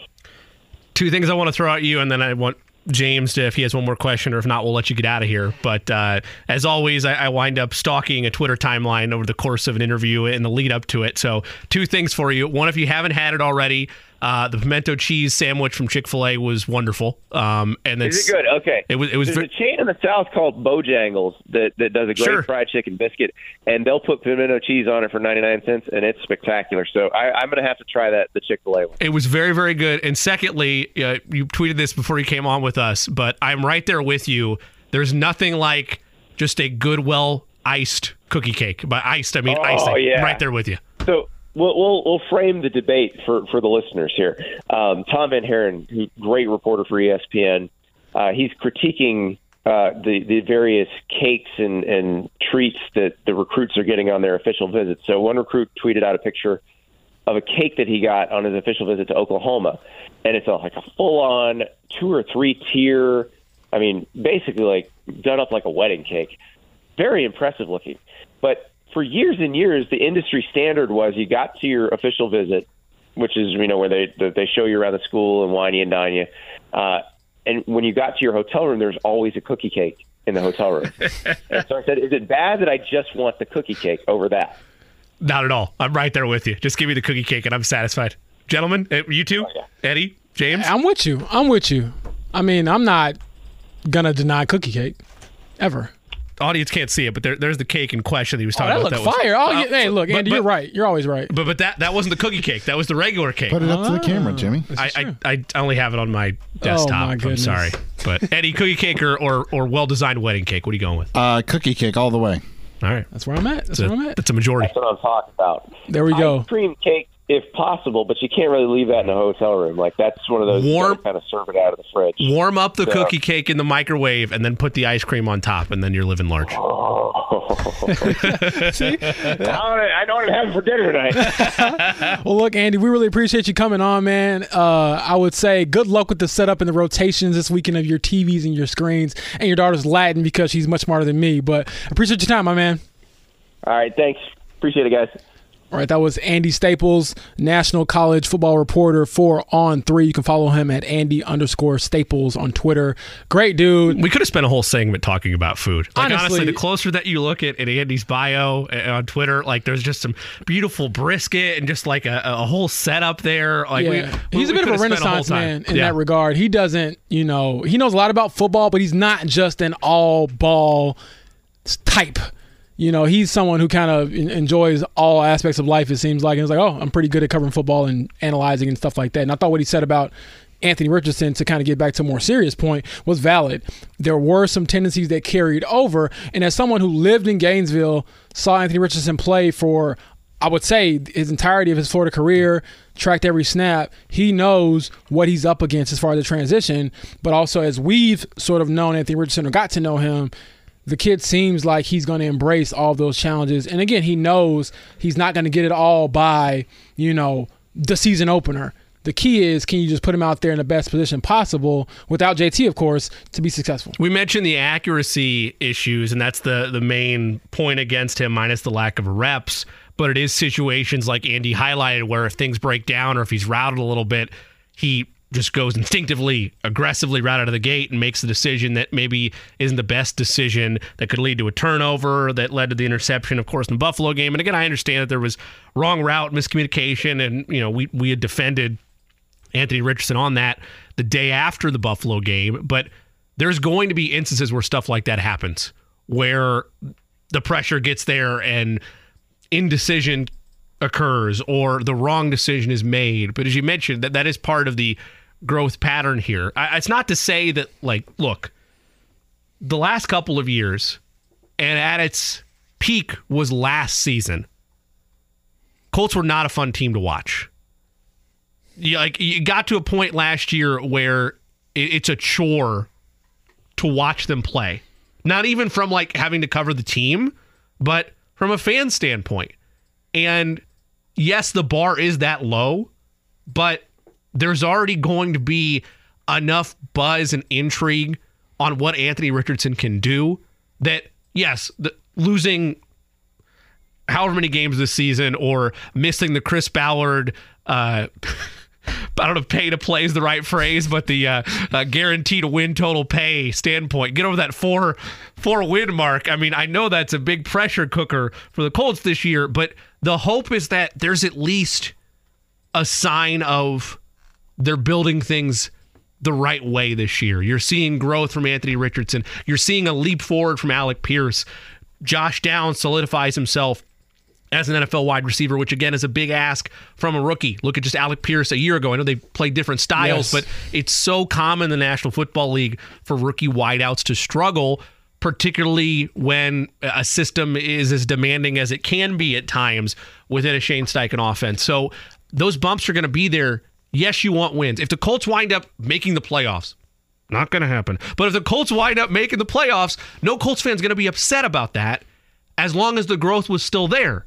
You might still be upset if you only win 5 or 6 games this year because no one likes losing, but Anthony Richardson is the be-all, end-all at the end of the day of how is the progression coming along for him in 2023. Absolutely. And to your point about playmakers and having wide receivers that can step up, that's one of the things Andy just talked about where he said he didn't have those playmakers. He didn't have those guys who made his life easier in college. And I would say right now I am a bit worried about the wide receiver room because we didn't see very much to be excited about or sure of with that unit. Now, Michael Pittman Jr., I believe, is going to be Pitt. He's going to be the same guy he's been no matter who's back there. He's proven that. But we have to see more from Alec Pierce. That's someone that I think did not look all that great in the preseason. I think he would tell you that himself. So he's got to step up. Like you said, Josh Downs, Isaiah McKenzie. And then what are they going to do as far as filling out the rest of their roster, not only at wide receiver, but just in general, because we talked to Chris Ballard, one of the few questions that was asked that wasn't about JT was just roster construction and how fluid it is. And quite frankly, even right now with some of the tweaks that they've made, it's still pretty thin in a few areas, and that depth that he always preaches about and which every GM always wants isn't quite there yet at positions where they really need it. I think offensive line is thin. The wide receiver room is thin. Obviously, running back is still questionable, but we'll see how it all kind of shakes out. And then obviously in a week and a half, not even, about a week or so, we're going to find out pretty soon what does it mean when they're out there and how far they are away from having sort of that competent roster to help him. That's James Boyd. I'm Jimmy Cook. Eddie Garrison along with us as well in the DrivePeople.com studios. Still to come, top of the 2 o'clock hour, a conversation with Gregg Rosenthal. When we come back, a key reason why college football is indeed back.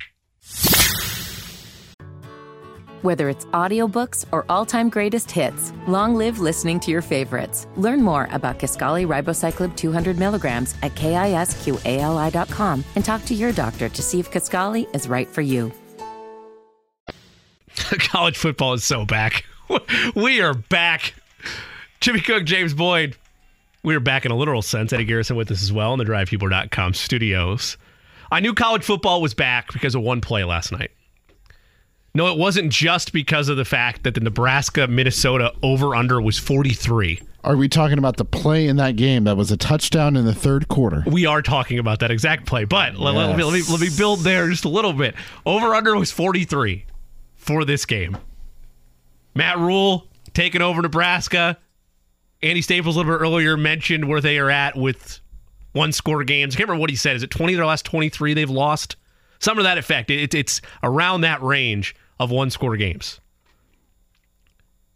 And for the under, which we gave you yesterday with our plays of the day, it was 3-0 at half. Not 30-0. 3-0 at halftime of this game. And then in the third quarter, very early stages of the third quarter, 34-yard touchdown pass, James. That's nice, right? Pretty big. You would think, okay, well, we're trending in the right direction. Yep. The 34-yard touchdown pass occurred on a lateral to the left that was behind the intended target, making it a live ball. So it was a backwards pass to the receiver to the right. Sure. Then the receiver threw it back to the quarterback. Oh, my gosh. See, now, this is where I'm confused. What I thought had happened was he was supposed to throw it back to the quarterback, but by that point, he had to make a decision, so he just launched it downfield. No, it was the quarterback. Was it the quarterback that got it? Okay. Yeah, he threw it back to the quarterback. Where I had gotten lost on this play, and now we've ruined the segment because me and Eddie are arguing over what happened in this game and what didn't. Basically, what happens was botched lateral botched backwards pass, as he mentioned, ends up being a wide open receiver because Minnesota is running towards the football, kind of like, a Pee Wee soccer team or a Pop Warner group where you see everybody just run towards the football because that's what you're engaged to do. Just have a man wide open for Nebraska for the touchdown. Yeah, it was a running back toss to the right, and then running back tossed it back to the quarterback. He did toss it back to the quarterback. Yeah. And then he launched it downfield to open receiver for the touchdown, 7-3. Just alone in the end zone. Yeah, just standing by himself. Like I mentioned, because everybody just ran to the ball, and everybody forgot about the wideout. After that, you have a field goal to make it 10-3. I didn't know you're describing this because it's like, after that, nothing. But go ahead. It is literally nothing. And then Minnesota winds up scoring 10 unanswered, 1 on a fumble when Nebraska's just trying to ice the game, and 1 on an interception that leads to a game-winning field goal. It was truly a meltdown. 13-10 is your final. Minnesota wins this game. Over-under was 43. Big Ten football is back. It is College back. football is back. And that's why we love it. Because, in all honesty, as crazy as the NFL is, you don't get a lot of those finishes. And I don't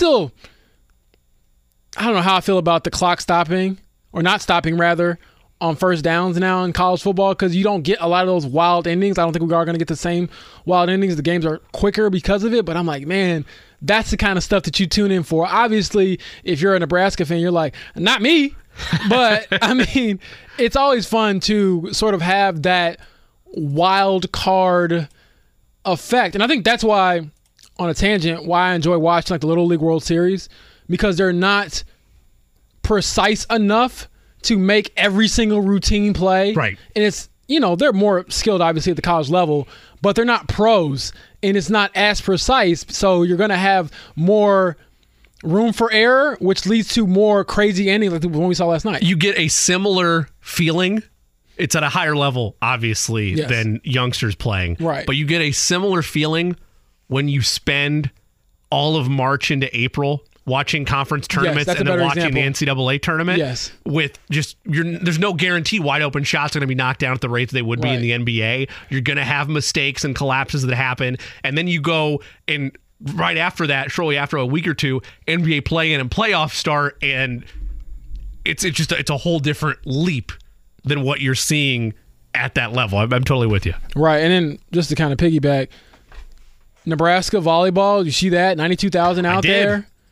Like, how do you follow up that as the football team with that performance? You don't. You did not get the job done. I mean, there's no way to follow it up, but at least a close second. They packed out your stadium. Would be a win, and you didn't win. And you go out there and lay an egg in week 1. What a mess.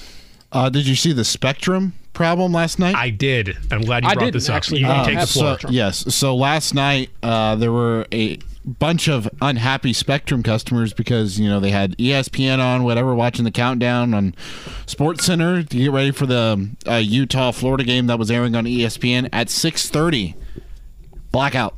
Because I didn't know it happened like that. I thought it was like it had happened earlier in the day. No, completely. 6:30 is when it happened. Spectrum and ESPN are now in a contract feud. So here in the studio, we can't watch ESPN or any of the that's why Disney. Man, I didn't even think about it. That's why we have other sports channels on right now. ESPN. When did this become a thing? Because I don't remember ever growing up where I couldn't watch. Can't watch the team ESPN in my area. Do you remember faintly ESPNU? Or ABC. SEC Network you wouldn't be able to get either. SEC Network either. Do you remember vaguely, like I understand that for most of our listening audience, it varies between like where the eras are going to be from memories, but I remember vividly in mid to late 2000s, you'd get that announcement of attention DirecTV customers, Fox Sports 1 is holding out, and you might not be able to watch their coverage of college football this season. Call 1-800-something to get it fixed. Like, do you remember that happening? Yeah, I do, but I feel like the rate at which it goes up now, because it seems like every week someone can't watch the game. I remember when I wasn't traveling for the preseason, and Mike Chapp hit me up because he's like, I can't get the game because of some dispute with my company. What do you have? And I was like, I got YouTube TV. So, the Colts game. Yeah. So that would have been the Buffalo opener. But it would have been an issue with Fox and CBS for, I don't know if it's Spectrum subscribers or who it was. But yes, I know what you're talking about. Exactly. Yeah. So I was like, what are you talking about? I'm watching the game right now, or I'm going to watch it. But it was YouTube TV. They didn't have a dispute. Right. So he had to get like a 7-day free trial and then cancel it so he could watch the game. Did you walk Chappie through? No. Or did he? No, Chapp is good with technology, actually. That's what I've heard. There's two pathways that story goes. Either I'll be Chapp's honest, able to navigate it cleanly, or you're having to step in and help him virtually. Or it goes the Bob Kravitz route. Love Bob, but he knows this, and we get on about this a lot. And he'll say it himself.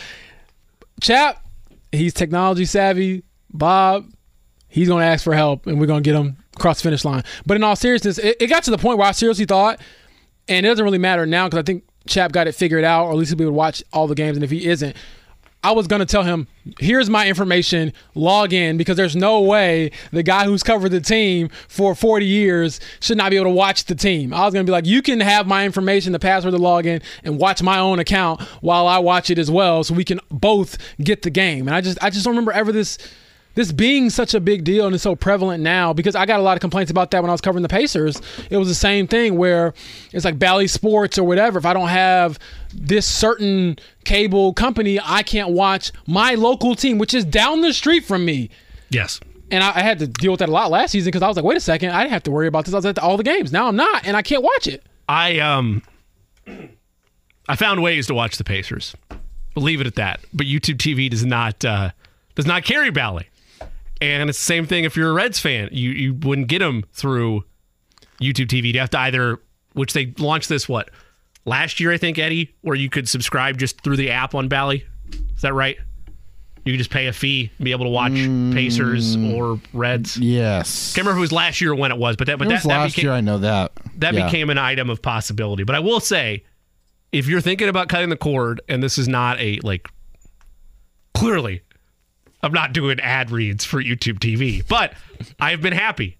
The monthly payment for all the channels that I want, it's not bad. The only complaints that I have are, again, no Bally. So if you're a Reds fan, you're kind of out of luck there. And the multi-view they just launched, I know why. I'm not going to get in the weeds of this and waste a segment of it, but I want to be able to pick the games I put on the screen. I agree with that. And if that's not an option for Sunday Ticket, it's useless. Then I'm going to be very mad, because I went in with some friends and we split Sunday Ticket, and not going to be a happy Jay Cook over here if that winds up being the case. You let me know. I'll talk to the league office and please. Put up these two dukes. Ties. I'll put these two dukes up and let them know, hey, my buddy needs to be able to watch these games or else. And if they wind up with a holdout, just cancel the subscription. You can do that. There's cancel anytime. Anyway, so last night Spectrum sent out a tweet, or an X, or whatever we're calling these, a post. X's. They're posts, I think, is what they're going with. Yeah. This was their post at 8:30 last night. The Walt Disney Company has removed their programming from Spectrum. Spectrum is on your side in fighting hard to resolve this situation and keep costs down while protecting and maximizing customer choice. We apologize for your inconvenience. Learn more by following this link. Horse apples. That's what I say. Ridiculous. I mean, I don't know. It very well could be Disney's fault, but I never believe any side here. I very rarely believe the stations, and I very rarely believe the multi-billion-dollar companies. It's that is blasphemous. Thank you, Stephen A. So here's the solution. Yeah. And it might take some time, but if Anthony Richardson becomes what we think he could be, if Tyrese Halliburton continues his ascension with his franchise over at Gamebridge, same thing with Leah Boston and the Fever, primetime games, national TV games. Yep. And you won't have to worry about, can I get it? Because everyone would be outraged, not just the people here in Indiana. It'll take some time, But I do think that we should see, depending on how the season goes with Anthony Richardson, I think the Pacers have their first national TV game is like January 30 or something like that. The first one of Tyrese Halliburton's career, I believe. Mm-hmm. And so on TNT. Yeah, that'll be exciting. But until then, we're going to keep with our pitchforks up like, hey, give us our local teams on TV. We need that. It's just so complicated at times, you're right, though. And it can ruin an entire weekend, and it can in some way ruin seasons. Or, in last night's case, Thursday night, if you were a Spectrum customer, because you missed out on some high-quality college football. Well, they could watch Minnesota because that's Fox. They were able to watch. They were watching Football Minnesota. is back. Yeah. Minnesota, Nebraska, Matt Rule, PJ Fleck. The under was ready by halftime.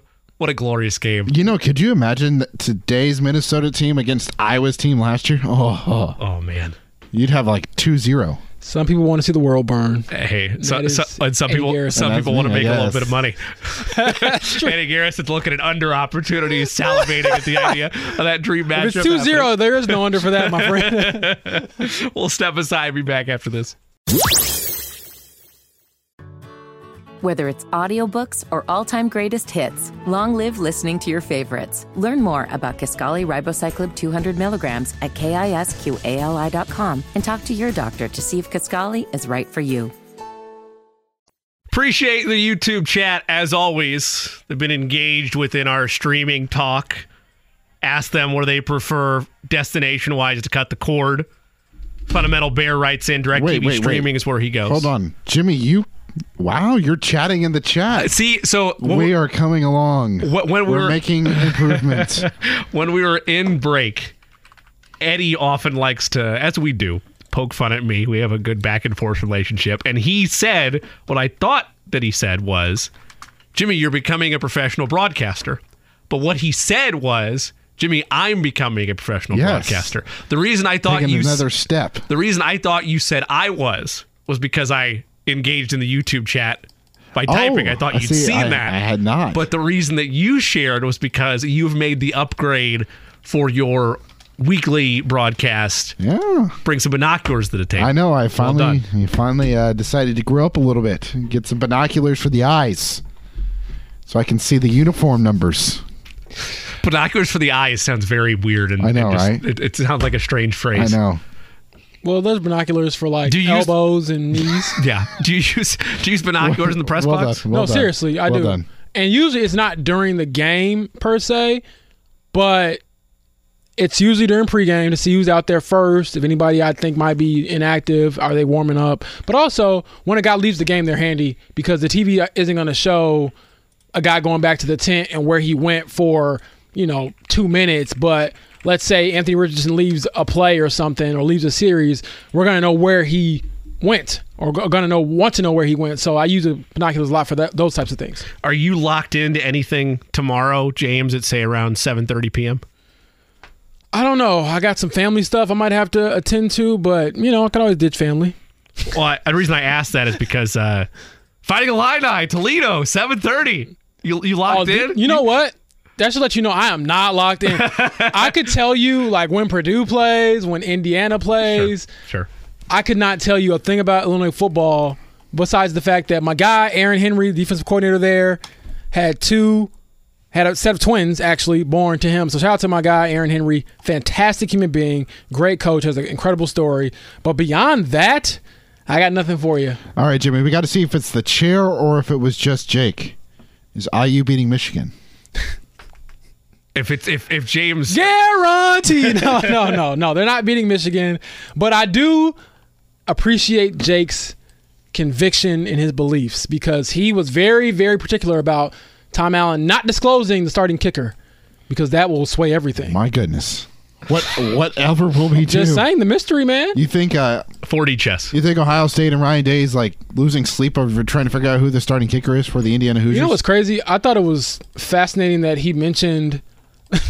Okay, Kyle McCord's our starter, but, Devin Brown's going to play. It was a very weird, either you're just talking about your quarterback competition in a sense that you want them both to get reps and experience, or you're expecting to handle Indiana so well that you're going to have the luxury to be able to just play whatever quarterback That's what I was like. Is it the latter, or what is he saying here? Yeah, I'd probably assume the latter there. Although we did see last night in Utah, I don't know how much of that game you watched, Jimmy. A little bit. They had a guy open. It was like an opener. He played the first quarter. The other guy played the second quarter. Yep. So maybe that's a situation. I don't know. By the time I got home, I did a high school broadcast. How'd that go last night, by the way? Went very well. Carmel takes down Fishers 5-1. It was a very fun game. But when I got home, it was already over, felt like, for Utah, Florida. And I was so locked in. Andy talked about main screen treatment. I gave it to Nebraska and Minnesota. Like, I understand that it was not the offensive firepower wanted to be. No, I went college football last night. Though the Yankees will have my attention again tonight because Did they win last Austin night? Wells, Jason Dominguez, they did not. They lost. They played actually during the show. They played at 110. Oh, I know. They lost. Oh, thank you, Eddie. All right. Well, did your bet hit at least? Eddie had some in-game action. It did. No run second inning. It hit for you. I'm glad to hear that. Yes. I'm very glad to hear that. A little bit later in the program, a buddy of mine sent this to me. It's a college football matchup that has loser leaves town vibes around it.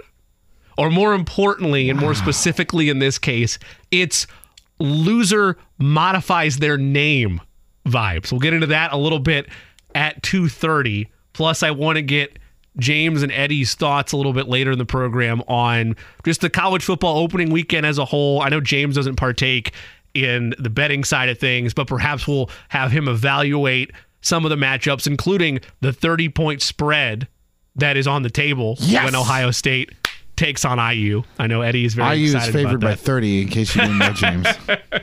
I believe you. It's crazy. Yeah, Guaranteed. It's a 30-point favorite. No, Ohio State 30-point favorites over the Hoosiers. We'll get into that as well. But we turn the train back towards the Colts when we come back. Gregg Rosenthal of NFL.com going to join us. We'll get his perspective on what, as James mentioned, has been a crazy last couple of weeks in the Colts world and where expectations are for them nationally in this key year for Anthony Richardson when we come back. Whether it's audiobooks or all-time greatest hits, long live listening to your favorites. Learn more about Kisqali Ribociclib 200 milligrams at KISQALI.com and talk to your doctor to see if Kisqali is right for you. Eddie Garrison in his bag on a Friday. He is. The captain of the ship throughout the afternoon here on Query and Companies. We mentioned Jake is in Portland for IndyCar. He'll be back in here with our or so he says crew on Tuesday. He claims anyway. I think he's just slacking. First week on the job, still adjusting to the Query and Companies. A lot of pressure. I think he just ran away from it. Are you trying to put greeny-like labels on Jake? Are you trying to say that he ran away from Jimmy? It's like, what does this mean? You're here too. I don't know why it has to exclusively be me.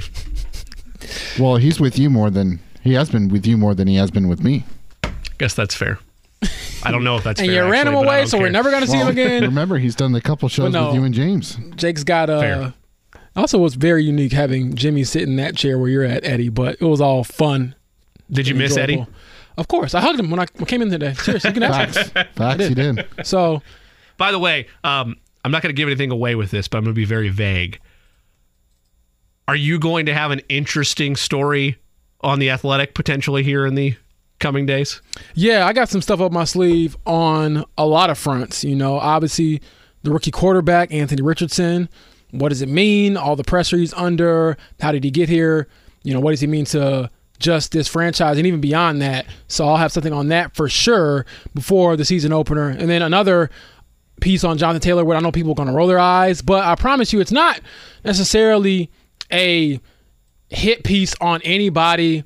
And I know some people looked at some of my questions in the press conference like, oh, is these just the gotcha questions? No, I think I'm going to really try to sit down this weekend or over the next few days, early next week, and dissect where everyone stands in this equation with Jonathan Taylor and what it means from a historical standpoint, what it means for right now, what it can mean for the future, and if it doesn't get better, what is the plan or potential plan? So stay tuned for that. I know, we're all kind of like, wow, we've been in this hamster wheel for some time. But the good part about it, I will say, is that when we get into a game week, by default, I have to be obligated to write about whatever the upcoming game is. So on top of those two stories, look out for some other things going on as far as, okay, what happens with Zach Moss, and what happens with the wide receiver room, and what's the rest of the roster look like for week one, those types of things. We didn't ask this question of Nathan Jahnke of Pro Football Focus Fantasy Football a little bit earlier today, but I'll ask you a similar question away from the fantasy football ranks and more just on the state of this team right now, post 53-man roster cutdown. It would seem like, A, if you were trying to draft somebody in fantasy football, but B, if you're looking for a complementary piece or a piece that must work in order to ensure solid development despite everything else that's going on this team, where the offensive line is going to be Jonathan Taylor's absence, it would feel like to me the biggest key from an offensive standpoint of where this team goes, and in that same sense, who I wound up taking within my fantasy football league, would be where Michael Pittman Jr.'s season is for the Colts this year. Bingo. I think that he is probably your safest fantasy pick because he is the most consistent guy, and he's also the most proven commodity. And I'm always about proven commodities, especially in fantasy football, where you can sometimes fall in love with guys who are just coming into the league, or, hey, if you put him in this system, can he produce? To his credit, he said it earlier this summer, and it is true. Pittman produces in any system. And I do think that he should be in line, assuming Anthony Richardson doesn't, freak out and have some terrible rookie year. Assuming that he's able to grasp an NFL offense, I think that bodes well for Pittman's season, because MPJ, he really should have cracked 1,000 yards so easy last year, but they never threw the ball down the field. So I think if you just give him a couple of, 50-50 balls a game, his numbers are going to be much better, just because, again, they didn't have anybody last year that can consistently push the ball downfield with accuracy. I know Nick Foles got in there for a little bit, but he was not accurate. So that's one of the better things that Richardson does, is throw the deep ball. It's the other stuff, the intermediate throws, the short throws, the check downs, those things he has to work on. But 50-50 balls, give Pitt a chance. And I think he's hungry, because as much as we've talked about JT, and we've already in our minds made up the fact that Pittman will get paid, it also helps if he performs well to get paid more. In that same vein, for Michael Pittman Jr., when you've seen observations through preseason and what's going to be asked as a whole from Shane Steichen and this new look offense, how vital is what he's been able to do, which is, I don't want to cast type him in as just a possession wide receiver, but he's a sticks finder. He's able to know exactly where he needs to be. We saw it countless times last year, the year before that, of third and medium, whatever it is, you're going to find Pitt somewhere to be able to move those chains. Where does his role change at all in your mind going into 2023? Or is it more of the same with, hopefully, accuracy issues aside, more consistency at the quarterback spot? I was going to say it's probably the latter, because I still think that even with Josh Downs being that slot receiver guy, Isaiah McKenzie adding some of that flavor, Pittman's still the most polished receiver that they have and the most versatile. He can play on the slide. He can play on the outside. Now, he's in a speedster. He's not going to outrun you.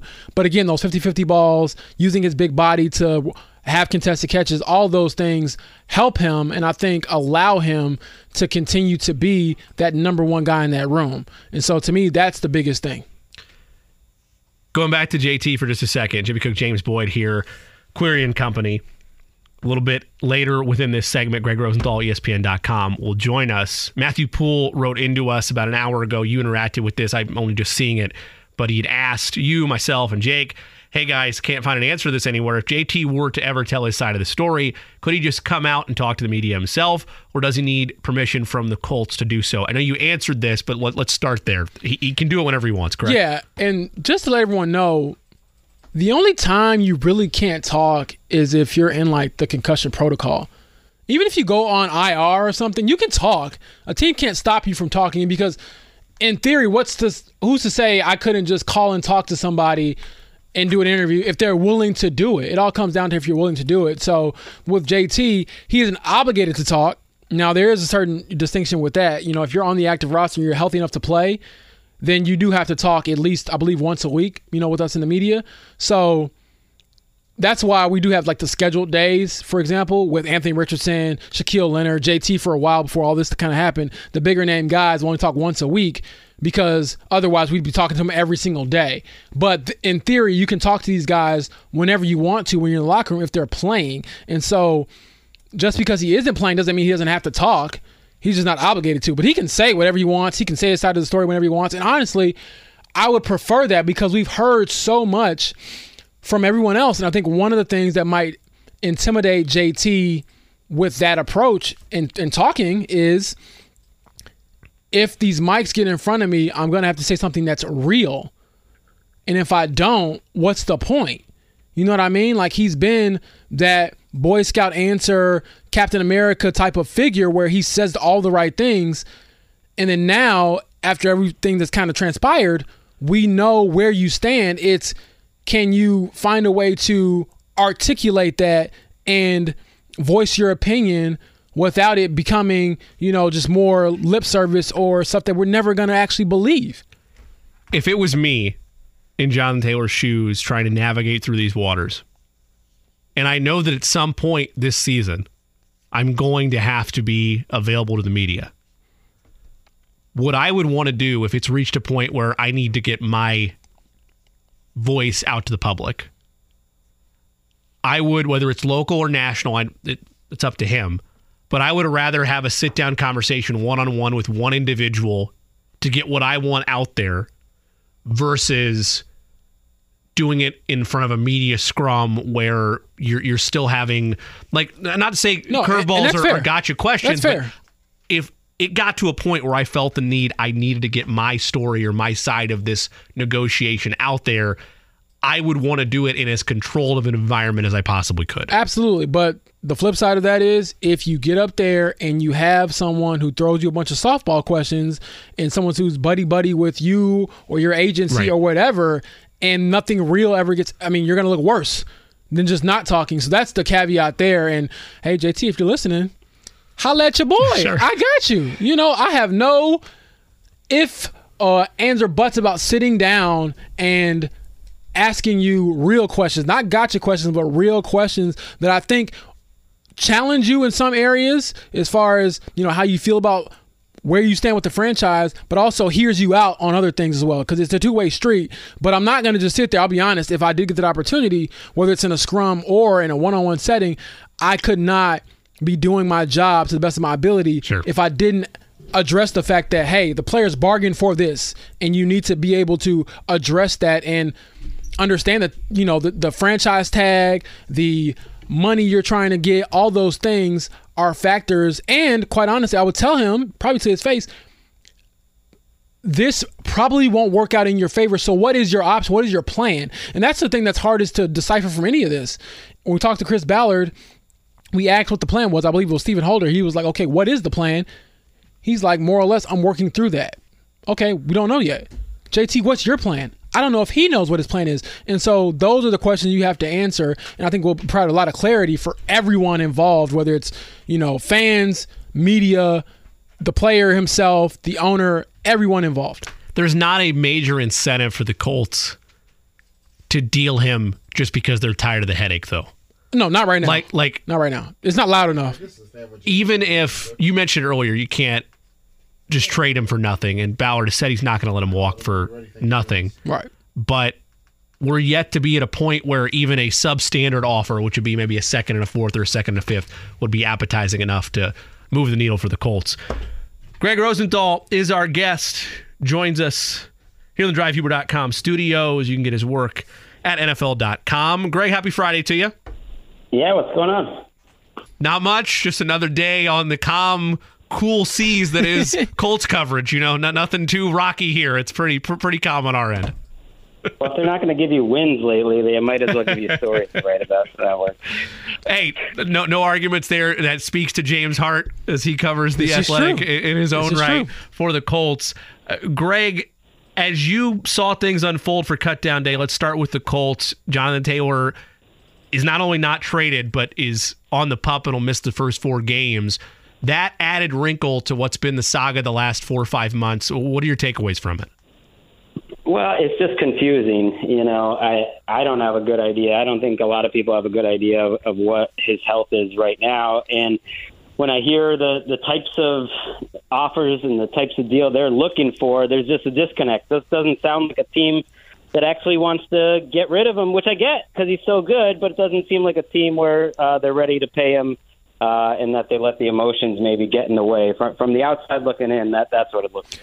So, Greg, you've been around the NFL for a number of years now. So how do you view the return on investment when you try to keep a player that doesn't want to be there? Like, can you think of any examples throughout your time where you're like, okay, we know this guy is great, but because he doesn't want to be here and it's become so much of a distraction, at some point we have to cut ties, even though we don't want to, even though the CBA, the rules say we can keep you, but it's just not the value that we think you are isn't that because you're not cooperating. Well, this isn't the NBA, though, like where guys force their way out, but they're just so talented they have that leverage. Like, if a guy's talented enough, usually you don't get him at that big a discount. The disconnect to me is if you're asking for that much in a trade return, why don't you just pay him?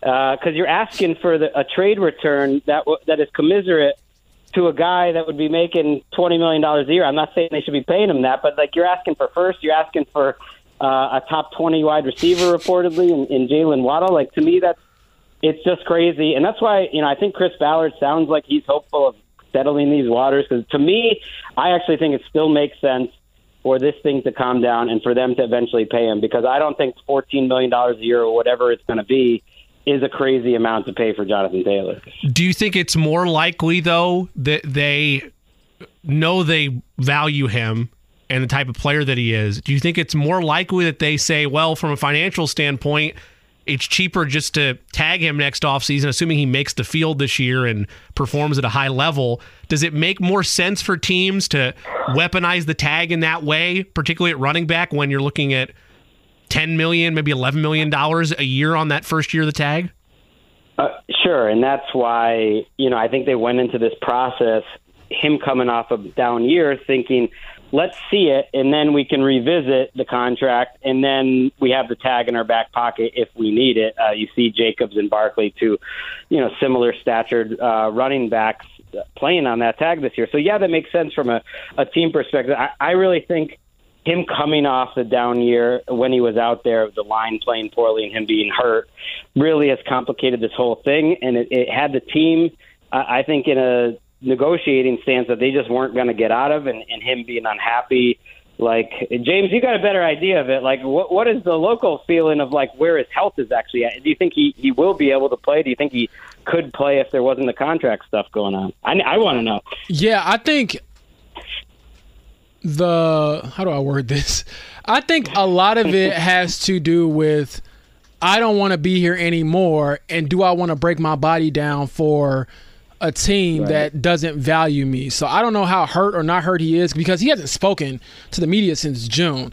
So I can't speak on his health, but I will say when he had the surgery back in January, we talked to him in April about it. He said it was a perfect success, and at the time, no one deemed that this was going to be some long-term, drawn-out rehab and lingering issue.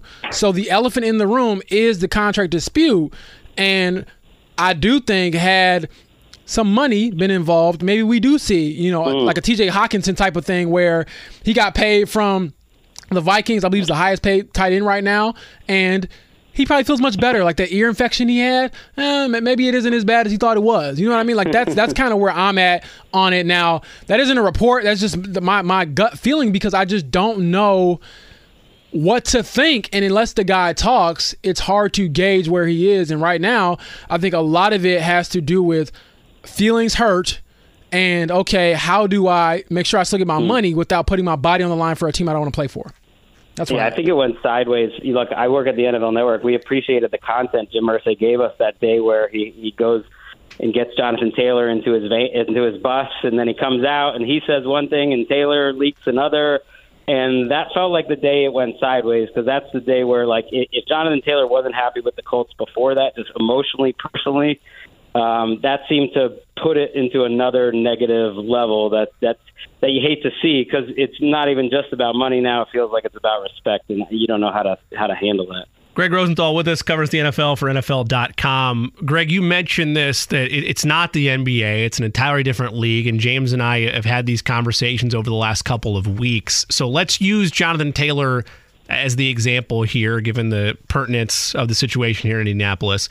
If a player like Jonathan Taylor is in this contract dispute, this holdout, and he turns sour in a way that you see in the NBA, where he's flat out like, I don't care, I'm not playing, like I'm not playing for you guys.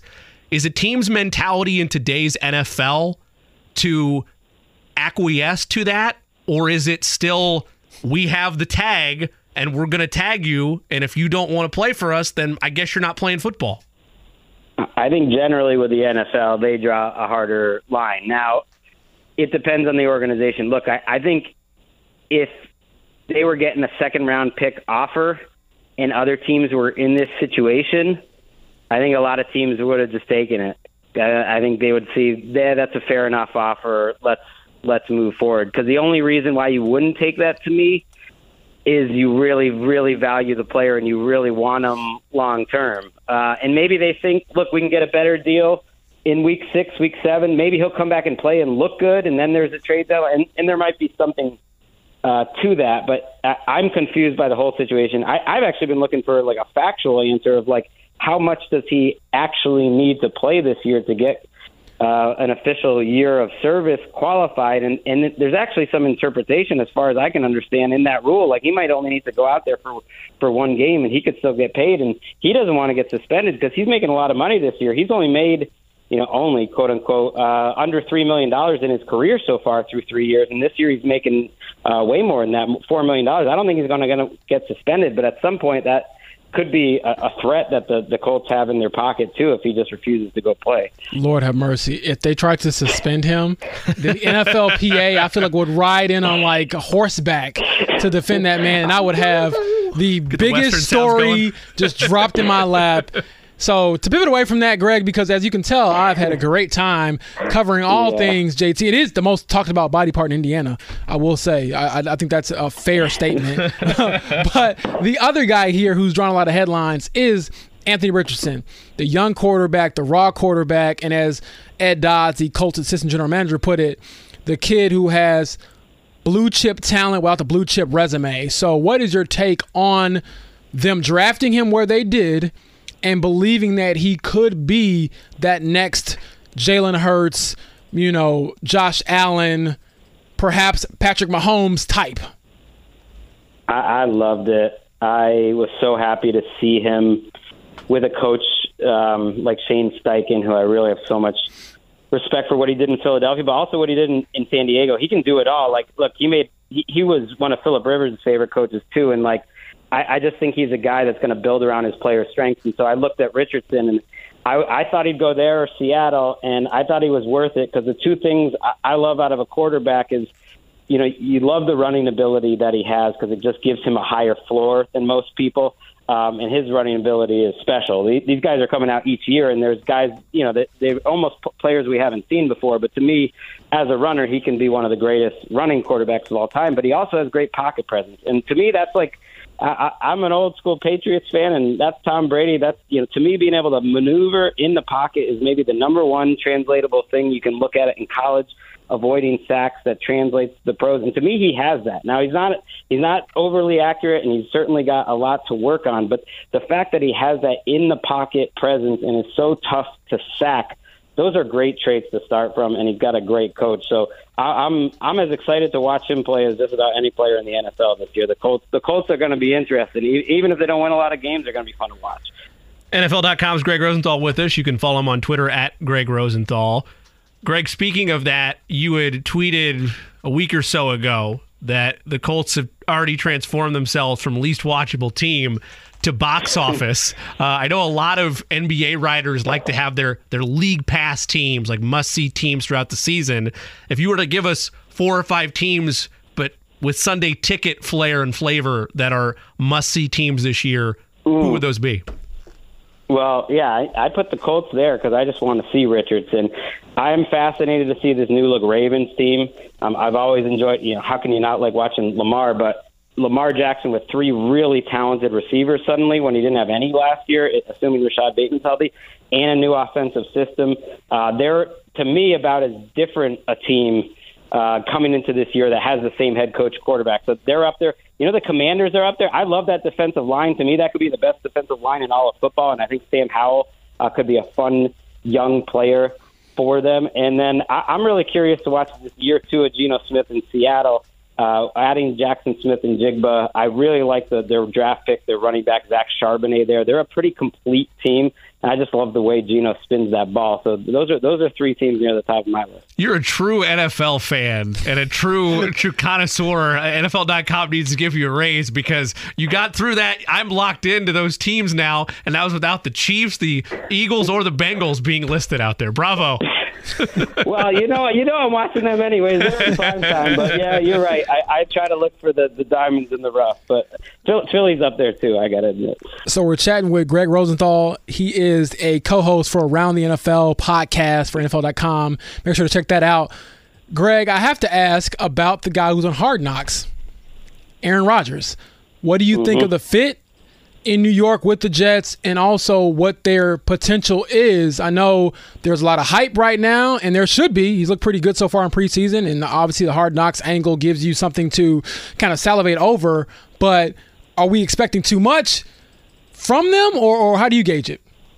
No, the AFC is so loaded that it's tough. There's going to be a couple teams that are really disappointed. I think you could list off 7 teams that have a realistic chance of saying, hey, we could make the Super Bowl if everything would go right. I'd put the Jets in that category, but I put the Dolphins there too, the Bills, obviously. I'd put the Ravens there.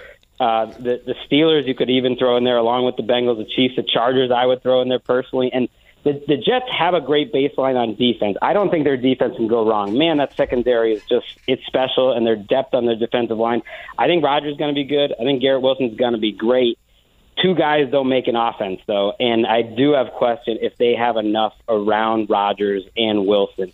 So that's the line, that's the secondary receivers, that's the running game in terms of the blocking, and that's the coaching with Nate Hackett, who's not coming off a great year, and I do have questions about. So I don't know if their offense is going to be quite good enough to go make the Super Bowl, but I'd be pretty surprised if they don't win double digits. I want to get your perspective on one thing nationally outside of the Colts. Gregg Rosenthal with us. You find him on NFL.com. Do you think that football fans see Chris Jones this year? Yes. Too many times we overrate these holdouts, and they usually end right around now. I would say they usually end around Monday or Saturday. And Chris Jones does seem a little more dug in, and the Chiefs seem a little more dug in than usual in these situations. I kind of expect a Nick Bosa contract before the season starts. I expect a Joe Burrow contract perhaps before the season starts. I don't necessarily expect Chris Jones, but I did very much expect him to play this year. And if you had to put an over-under, I would expect you'd see him on the field in September sometime. And if you told me Monday he signs his contract, that wouldn't be surprising either, because that's usually what happens in these situations. How valuable is he to that team, though? Because I know the conversation is, we didn't have Tyreek that year and we still won. But, obviously I would imagine that Chris Jones does a lot of different things for the Chiefs than Tyreek Hill did. Right. They're built offensively on Reed and Mahomes, and now the offensive line, they can survive without a receiver. Defensively, they're counting on their stars. That's not a good-looking defensive line. That is not good in terms of their pass rush, whether it's on the edge or the interior without Chris Jones. He was playing at a top 5 defensive player in the league level last year. So I think it's a huge loss for them. They're a team, though, that defensively, man, they're well coached, and they always improve throughout the course of the season. They always manage to coach up that secondary. So I don't think they look at September or October like most teams do. As long as Chris Jones is in there and he's back to where he needs to be, and I expect that, they're thinking about November, December, and mostly January. That is crazy. It lets you know the power of Patrick Mahomes. It's a beautiful feeling, man. Been waiting for him my whole life. We'll be fine. Yep. Yep. Well, we'll just see you, when things get real serious for us, because regardless, it's probably going to win 4 out of our first 6 games. Head to Cabo, Chris. Just as long as you're there in December and January, things will be fine. Greg, last thing on my end, your advice to Colts fans with the Anthony Richardson experience this year. And, have patience. I enjoy the ride, too, though, because, him on this rookie contract, I think it's going to be a lot of fun. I'm looking forward to seeing how the offensive line comes together under Steichen, too, because I think the coaching there up front is going to be really important. But you got to be patient, because the thing that worries me is I'm not so sure how good this defense is going to be, and he's going to be put in a tough spot some games trying to come from behind, and that's going to be tough. There will be some ugly weeks, and I think there'll be some really fun weeks. Last one from me, Greg. We've talked a lot about running backs, the depreciated market, all those things. But how excited should we be to see Bijan Robinson out there for the Falcons, and what he means for that new age of running back when it comes to being a dynamic runner, a great route runner, a great pass catcher, things of that nature? Yeah, I was telling everyone, I was trying to tell my kids in their fantasy draft, I didn't even understand why he was falling to 10, 11, 12 in these fantasy drafts. I mean, I think he's a good pick for Offensive Player of the Year, to lead the league in rushing. People don't understand. He's getting drafted to maybe the best running game in the league. That they got that thing locked down in terms of their offensive line and the scheme, and he is just special. To me, he was a better prospect, really, than anyone that's come out since Peterson. Peterson was another level, but I would put him ahead of Barkley in what we've seen so far and what I've heard so far at the pro level. I think he's going to deliver, and they're just going to be old school 1970s, 80s football just running all over people. I expect to see the wing tee at some point then. Greg, we appreciate your time, man, and you take it easy. Thanks, Greg. All right. Thanks for having me. Again, that was Gregg Rosenthal. You can check out his work at NFL.com. He's also a podcast host over there. Listen to that. It's Around the NFL podcast. And he literally took us around the NFL. The way he was able to rattle off names and players and positions and rookies is why he gets paid to do that, because I could not do that. I could never, name 3 or 4. I can't name 5 players on every team in the NFL, probably. Because I'm so locked in with the team I'm covering. But that all that changes and goes out the window once you're on a beat, right? I mean, you're so locked in. That's to the just other that thing. One assignment that that's you don't why have as much time to rattle off names. I enjoy selfishly that the Colts don't play a lot of. They don't play any primetime games this year, because at the very least, when you're covering your game, writing about your game, you can't watch all the other ones. They're on in the background. You kind of see little clips on Twitter. But I love Sunday night. I get to just be like everyone else and watch that game, or Monday night or Thursday night. What's wrong? I don't. Can you elaborate? We got an anti-football guy over here? What is this? No, I don't think. I think it's timing. It's times. No. Doing the Colts pregame, postgame highlights. Oh. You hear when it's a night game, I'm here until 2 a.m. That's the part that you don't see. Right. That's why I was saying I don't want to cover the Colts at night. He prefers it daytime. You made it sound like you prefer the nighttime. No. I meant I like to wrap up my coverage of the Colts by 7 p.m. and then I'm able to watch the Sunday night game. Then I'm with you. Yeah, Eddie, I'm team get done as fast as possible. See, I have a similar boat. Look, yes, I feel bad for Eddie saying this. But yes, I don't feel that bad. From a coverage standpoint. No, I love you. From a coverage standpoint, prime time is where it's at. I would love for there to be serious, legitimate primetime games in the Colts schedule in a multitude of varieties instead of pretty much a 1 o'clock slate. The 5th quarter huddle at 1:30 in the morning, please. I'll shoot you a text and make sure you're okay. Maybe I'll shoot Greg a text. Maybe I'll get a DoorDash order for you. I'm serious. I think I left that last preseason game, the one that was here, the stadium at maybe 1:30, because I was finishing up some stuff that I had to run early that week or something. So it is a sacrifice, but for the listeners out there, enjoy the early games this year, because if AR is as good as people hope he can become, these 1 p.m. kickoffs will not be lasting very long, because the league loves quarterbacks, and if he becomes one of those quarterbacks quickly, he'll get his primetime game. And you still have the whole slate at that point as well of the afternoon window, those 4:15 games, and then, as you mentioned, getting an opportunity to see the action on Sunday Night Football. We're going to take a quick break. When we come back, there's a college football matchup this weekend that has loser leaves town, or in this case, maybe loser changes name vibes. We'll get into that when we come back on Query & Company. Whether it's audiobooks or all-time greatest hits, long live listening to your favorites. Learn more about Kisqali Ribociclib 200 milligrams at KISQALI.com and talk to your doctor to see if Kisqali is right for you. DriveThru.com studios, the place to be, getting you set for Labor Day weekend. Along with James Boyd, I'm Jimmy Cook. Eddie Garrison with us as well. He's been in his bag. He's been playing to the audience. Absolutely. Today, or at least the two of us. Anyways, been playing to his host. Takes you back to Eddie 2011. He's been rolling along. College football is rolling right along. Massive slate this weekend. We know Florida State LSU is the creme de la creme of that case. That'll be Sunday night. Looking forward to see that one. But I have to give a shout out to my buddy. Shout out to Colin O'Connor, good friend of mine. We were talking about this the other day, college football matchups. As one does, we'll have those friend groups where we're trying to figure out what the game plan is for college football weekend, opening weekend, bets that are being placed, all that good stuff. Can I get a guess, or can I get a hint on which, is it in a major conference to try and guess which game we're talking about? You ruined my lead up earlier. You've already teased it twice. I have teased it twice. So I would argue that you should be able to identify. I've called it a loser leaves town, or in this case, a loser changes name game. So I will give you a second. I will talk with James by time for you, and then you can tell me if you have the guess. But don't share the guess. Just tell me if you have the guess first. Okay. College football. I think I have it. All right. I don't need to spare time with you. I want to talk to you. Go I ahead. do. You're a great person, a great human being. I want to get to you in a second. Eddie, what is your guess? Northern Iowa State? No, but that is a great one. It's a good shot. I appreciate you shooting your shot. I admire it. Bold man, that is, one Eddie Garrison. No, it is Miami of Ohio against Miami Of Florida. Did you hear what that player said? No, I did not. It's the quarterback. Enlighten me. No, I missed this. Quarterback. But the only knowledge I have of this game is the conversation I had with Colin about it. And I've got a bet in this game that I'll give out later. But no, if you need to find the quote, which is fine, because I want any nuggets about this game, all for. But the proposal is, it's too much confusion having a Miami of Ohio and a Miami. Somebody has to change their name. The loser needs to change the name of their school. Too strong?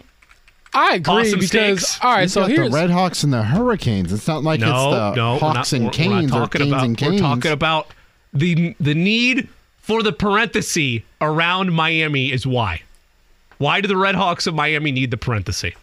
Because they're in Ohio. But why do they need to make that distinction?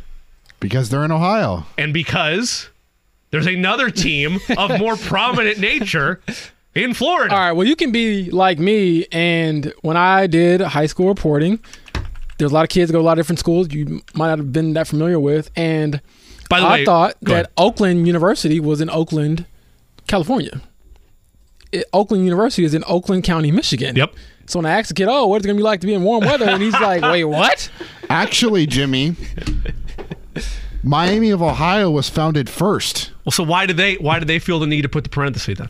Because obviously the U became the thing. Okay. Well, okay. They didn't develop into the athletic powerhouse of the Hurricanes. I'm treading into dangerous waters here for a number of different reasons. Because Miami of Ohio was founded in 1809. I know a number of Get 'em, different Eddie, get 'em. people, including my broadcasting mentor, Rob Brown. Shout out to him. Get a lot of shout outs this segment, who went to Miami of Ohio. So I understand that I'm going into dangerous waters here.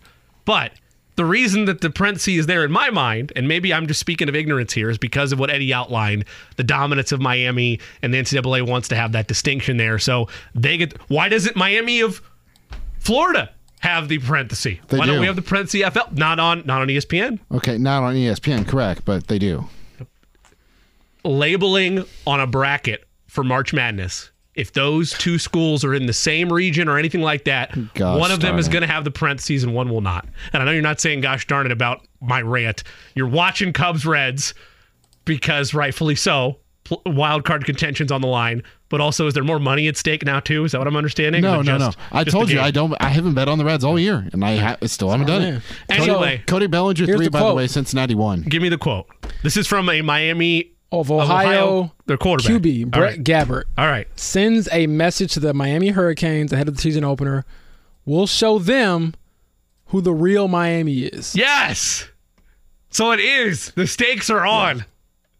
Loser changed And his to be name. fair, here it is. The question was, the real Miami is where? And he said, Oxford, Ohio will show them September 1st. Indeed. I don't know if I believe him. But this Canes favored by 16. All right, so here's another thing that my dad gave me as a life lesson as a youngster. Taking it back I love down life to lessons. Please. Young JB. A lot of confidence guys who are very tough, fearless, and they still get beat up. And that's exactly what's going to happen to You got to put on a brave face sometimes. Ohio. Exactly. I mean, that's what's exactly going to happen. And this is hilarious. I heard this on a podcast once. I forget which one. But if you ever get in a locker room, and I don't know if you've been in this position I have as a high school basketball player, and your coach starts going down the whole, we lace our shoes up just like them, you about to get crushed. All right, they bleed just like we bleed. He ain't said nothing about with the same ball as us. Yep, exactly. They ain't said nothing about the scheme, the skill, the game plan. It's about the will of the man, and it's like I ain't got enough will in this body to beat them. It's not the size of the dog in the fight. It's the size of the fight in the dog. Yeah, see, that's good for a Rocky movie, but not in real life. A lot of times the big dogs win, okay? And that's what's going to happen with Miami. Even though they're not the U of the past, they're still the U when it comes to football. So you think dominant performance from the Canes? No, I just think it's going to be a comfortable win. It's comfortable more or less than 16 points. I'm going to go more. I'll say more. Okay, there you go. You heard it here first. Lay the 16. Lock it in. Lock it in, baby. So am I being outlandish? I'm not being outlandish. Am I? Clearly, if the quarterback of the Red Hawks is saying that we're the real Miami. But he was asked, Jimmy. But he said it. It's not like he went out of his way to say it. I feel like he was sitting on that one. He was excited for the question, ready to go. How's he supposed to know that question's coming? I don't know. Because it's James, Miami do you versus tell Miami players off. when you're going to ask them a question? Hey, I'm going to ask you this later. But you know the stakes of a big game. You get it. You understand? It's a big game for the Red Hawks. Any game's a big game true. for them. That's true. And no, I do not tell players what I'm going to ask them ahead of time. Exactly. See? Jimmy, come on. That's because he's a man of integrity, and you're an antagonizer. No, he's a man of good faith. I'm a man of many things, but it depends on the moment. Because in all seriousness, when I was in that Chris Ballard press conference, I don't like to be that way, but you have to, when you get those chances, ask the real questions. This is like this question we're talking about, who's the real Miami? That's kind of just like a softball that he should have just avoided. Sure. But it makes for good headlines. At the next but level. But also, in all seriousness, I hold the quarterback of a college team to the higher because they're usually talked to the most out of anybody. You would on think the answer would be they're a great program. We're just focused on our side of things and ready to go out there. But I also like the fact that he said it because it's not going to change the outcome of the game. No, it's not at all. So yeah, and then I would still come out there. Well, we still the real Miami. Duh, because they were founded first. There you go. That's as I said earlier. I told you it's the same thing with like when Dylan Brooks was going off on LeBron and all that, and they're like he ducked away, kind of don't poke the bear, and they're like, oh my god, he never. He should have came out there, lost that series, and say he's still old. He good, but he's still old. Got to stick to your guns. Yeah, you get a lot more respect that way, and you're more memeable. I think you were more concerned about the latter than the former there. I mean, there you go. The memeability of any player, I think, is pretty big. I would come out there and say, I'm still the real Miami. They just, I would say whatever, but I wouldn't concede. Oh, no. So by majority, loser changed his name. Anybody with me? All right. Loser changed his name. No. No. All right. Well, that just killed the whole segment. Thanks, guys. Let's shift back towards the Indianapolis Colts. James Boyd is with us. Of course, you can subscribe to his work in The Athletic. You can go to athletic.com and do that. Well, you don't have to come after James like that. That's how you feel when you read my stuff. Hey, look, I'm not going to lie. These last few days, it has been bleak. The transition was too fast. Come on, Eddie. No, that's how it feels if you drafted JT in fantasy. I traded for him, so it's okay. Well, he's playing the long game. That's your keeper league. Smart man. Yeah. Smart man. Hey, there's all kind of angles with fantasy football. Eddie's playing the long game there. When you looked at this wide receiver room, are we overreacting with the thought that there's 4 guys there, even though there's still bodies in the practice squad? Are we overreacting at what this wide receiver room is going to look like going into week 1? I don't think you're overreacting. I think that had you seen more from Alec Pierce in the preseason, you'd feel better about it. But there's reason to be concerned about it, quite frankly. And so we'll see how it looks. But I've just come to the conclusion that this team is not going to be very good this season. And so, as I'll say this to any Colts players listening, if you are, prove me wrong. Like, it's not personal. Prove me wrong. But I had him at 5 wins this season, 5-12. And I think that because you're going to go through some growing pains at quarterback, you're thin at wide receiver, you're thin in your offensive line, your running back position is still kind of in limbo without JT. And so, I didn't even mention cornerback where you're really, really young. So I just don't see how all that can come together and gel and mesh and turn into a lot of wins. So I would say 5 is where I'm at. Max probably 7 wins. That's why it concerns me so much, that room in particular, because there's not a lot you can do to fix it. Like, even if the Colts have shown time and time again, they're not a team that necessarily is going to go panic towards the free agent market. But like, you look at what's out there, if they were to go that route, past his prime Kenny Galladay, past his prime Sammy Watkins, that's what you're looking at. Yes, that's my Chiefs color showing. I do consider it there being a prime window for Sammy Watkins, even though he couldn't stay healthy. I'm partial to Sammy Watkins. I'm not even saying you're wrong. Your eyes got big for a second. No, my eyes got big because I forgot about him being in the NFL. Like, he's a guy who's kind of been around a little bit. And I also say that because, and I'm not, disrespecting Philip Dorsett also there, by the way. Yeah, and I do want to make it clear, I'm not going to disrespect a professional player. No, I understand that. I just hadn't known that he was in the NFL anymore. But Colts legend. You can't Philip Dorsett just fill in with anybody. Not Sammy Watkins. Because you don't have the quarterback yet, if that makes sense. When you have a Joe Burrow, when you have a Josh Allen, when you have a Patrick Mahomes more than anybody, maybe you can plug and play some of the older receivers or some player that didn't work out somewhere else. But I would say, you don't want to gamble with that with the Colts. And again, I think they've sort of accepted that where they're at right now is not going to be a very good team. So, if we go out there and we are able to evaluate some young cornerbacks, obviously the young receivers that we have, and other skill position players, the tight ends, and we see, okay, maybe Drew Ogletree can be a dude for us going forward. Maybe Alec Pierce is a guy we can depend on as far as Josh Downs as well. Oh, maybe Darrell Baker Jr., maybe Dallas Flowers. Somebody steps up, and okay, at least we have a few pieces for the future figured out. Then we can kind of go back to the drawing board and really, in my opinion, kind of strip this thing and start that rebuild. They've avoided that word so much, but I think that it's valid to at least acknowledge that after this season, some hard decisions have to be made about guys' futures, not only what it means for the team financially or for their growth, but even for the players themselves. A guy like Buck probably doesn't want to be around for a rebuild because a rebuild would mean ending his career on a team that's not winning. Jimmy, I think I need to make a new hotkey. Just anytime we need to play it, we'll play it. Of Chris Ballard, we've got work to do. We always have work to do here on Query We've got Company. work to do. I support you utilizing that as a hotkey. We'll work through that. Hey, we gotta work through it. I'm not going to get into that.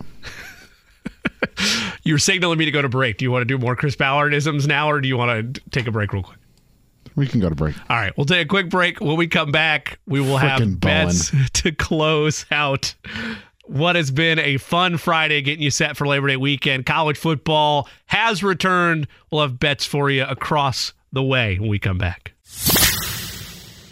Ordinarily, I don't give full commentary on the music because the podcast audience can't get it. Pitbull is very polarizing for a lot of people because it feels like he's cringy at times, and it's just not for everybody. Just a vibe, man. But it is a vibe. And Eddie is still rolling on a Friday. Mr. Worldwide. Eddie doing his best Mr. 305 work there. That deserves to be cut. You're not going to do it, but that deserves to be cut as a hotkey. That was the Miami of Ohio version. If you catch that reference. Let's get to some bets and then some college football final thoughts and what should be a fun weekend. The Jay Cook Plays of the Day. This is me, all right? I'm not a athlete. This is my way. This is how I win. Today's plays of the day, first with baseball. We're going to take the Baltimore Orioles on the money line over the Arizona Diamondbacks. Also going to take the Houston Astros on the money line over the New York Yankees. In that same game, because I'm just looking for something to put a smile on my face, the Martian has invaded. Jason Dominguez finally getting the call up by the Yankees. Is he going yard? We're taking him to go yard. Over half a home run. That language always makes me laugh, but over half a home run. So one home run at least for Jason Dominguez. That at plus 500 juice. College football under 59 on the total for Missouri State at Kansas. And Miami in Florida gets to keep their name, but the Red Hawks cover. Give me plus 16.5. Miami of Ohio against Miami tonight. Eddie, do you have anything that's up your sleeve this evening or this weekend? I do. I've got 2 college prop bets for tonight, both quarterbacks. I got 11:01 is the kickoff time. Hawaii and Stanford. I will take Braden Schrager. He's the quarterback for Hawaii. I always forget their mascot, by the way. I'll take him over 252.5, and I will take Hawaii on the money line. I think they're poised for an upset here against Stanford, who should not be great offensively, and that's what the strong suit is with Hawaii. On the other hand here, in that Miami-Florida game, Gilbert, I forget the first name already. You think it's Garrett? Can't help you. Brett Gabbert. There you go. Brett Gabbert taking over 154.5 passing yards to the bank. I like it. Guarantee. Rapid fire real quick here. Purdue, Fresno State, Boilers favored by 3.5. Any thoughts from either of you? They cover. All right. James says Boilers cover. I'll take the Boilers to win that outright. IU and Ohio State. Buckeyes favored by 30. Give me the 30. Give me the 30. Wow. IUFB. Let's go. Give me the 30 for IU. I'm more interested to know what IU's team total Jake is. predicted earlier this week that IU's going to beat Michigan in the Big House, and you're giving me side eye for scooping 30 points against the Buckeyes? I'm the crazy one. I don't think that either one is a good stance to be on, but I will say I'm very interested to find out who the starting kicker is for the Hoosiers this year. I need to know. You're on the edge of your seat. I'm a reporter, man. I need someone to report who it is. Source, team source. Somebody spill the beans. For you, final thoughts. We're going to have you Tuesday. Is that locked in? Maybe still up in the air? Still up in the air. We'll figure it out. All right. So let's say that we don't have you Tuesday. We have about 2 minutes left. That means we would not have 3 hours worth of James Boyd content for Colts Week 1. Your thoughts on the look ahead? I know you're going to watch college football this weekend, enjoy the Labor Day weekend, but your thoughts on the look ahead to Week 1 for the Colts? They haven't won a season opener since 2013, my junior year of high school. I graduated high school that year, yeah. Do they get it done? I know it's a tall task. The defending AFC champs, or AFC South champs coming in. I mean, that would be quite a way for Anthony Richardson to start his career.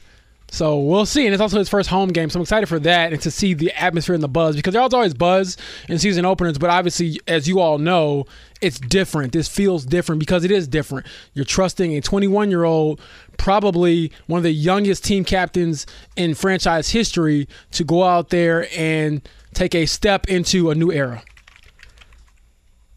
Couldn't have said it better myself. We're going to have full in-depth coverage, of course, countdown to Colts Week 1 all of next week. And, of course, full slate of college football action as well. IU Ohio State, as we mentioned, scooped the 30 there, but 2:30 coverage begins on our sister station, WIBC. And, of course, there's a full slate of college football action this weekend, including Virginia at Tennessee and West Virginia at Penn State. James, it's always good to have you in here. I hope that Illinois makes it good against Toledo, a game that you just found out was happening about a couple hours ago. Your boy will not be watching. The ride with JMV is right around the corner. Again, thanks so much, Nate Atkins, Nathan Jahnke, Andy Staples, and Gregg Rosenthal. Have a safe and fun Labor Day weekend, everybody. Enjoy college football. We'll be back in here on Tuesday, but don't go anywhere. Ride with JMV is next.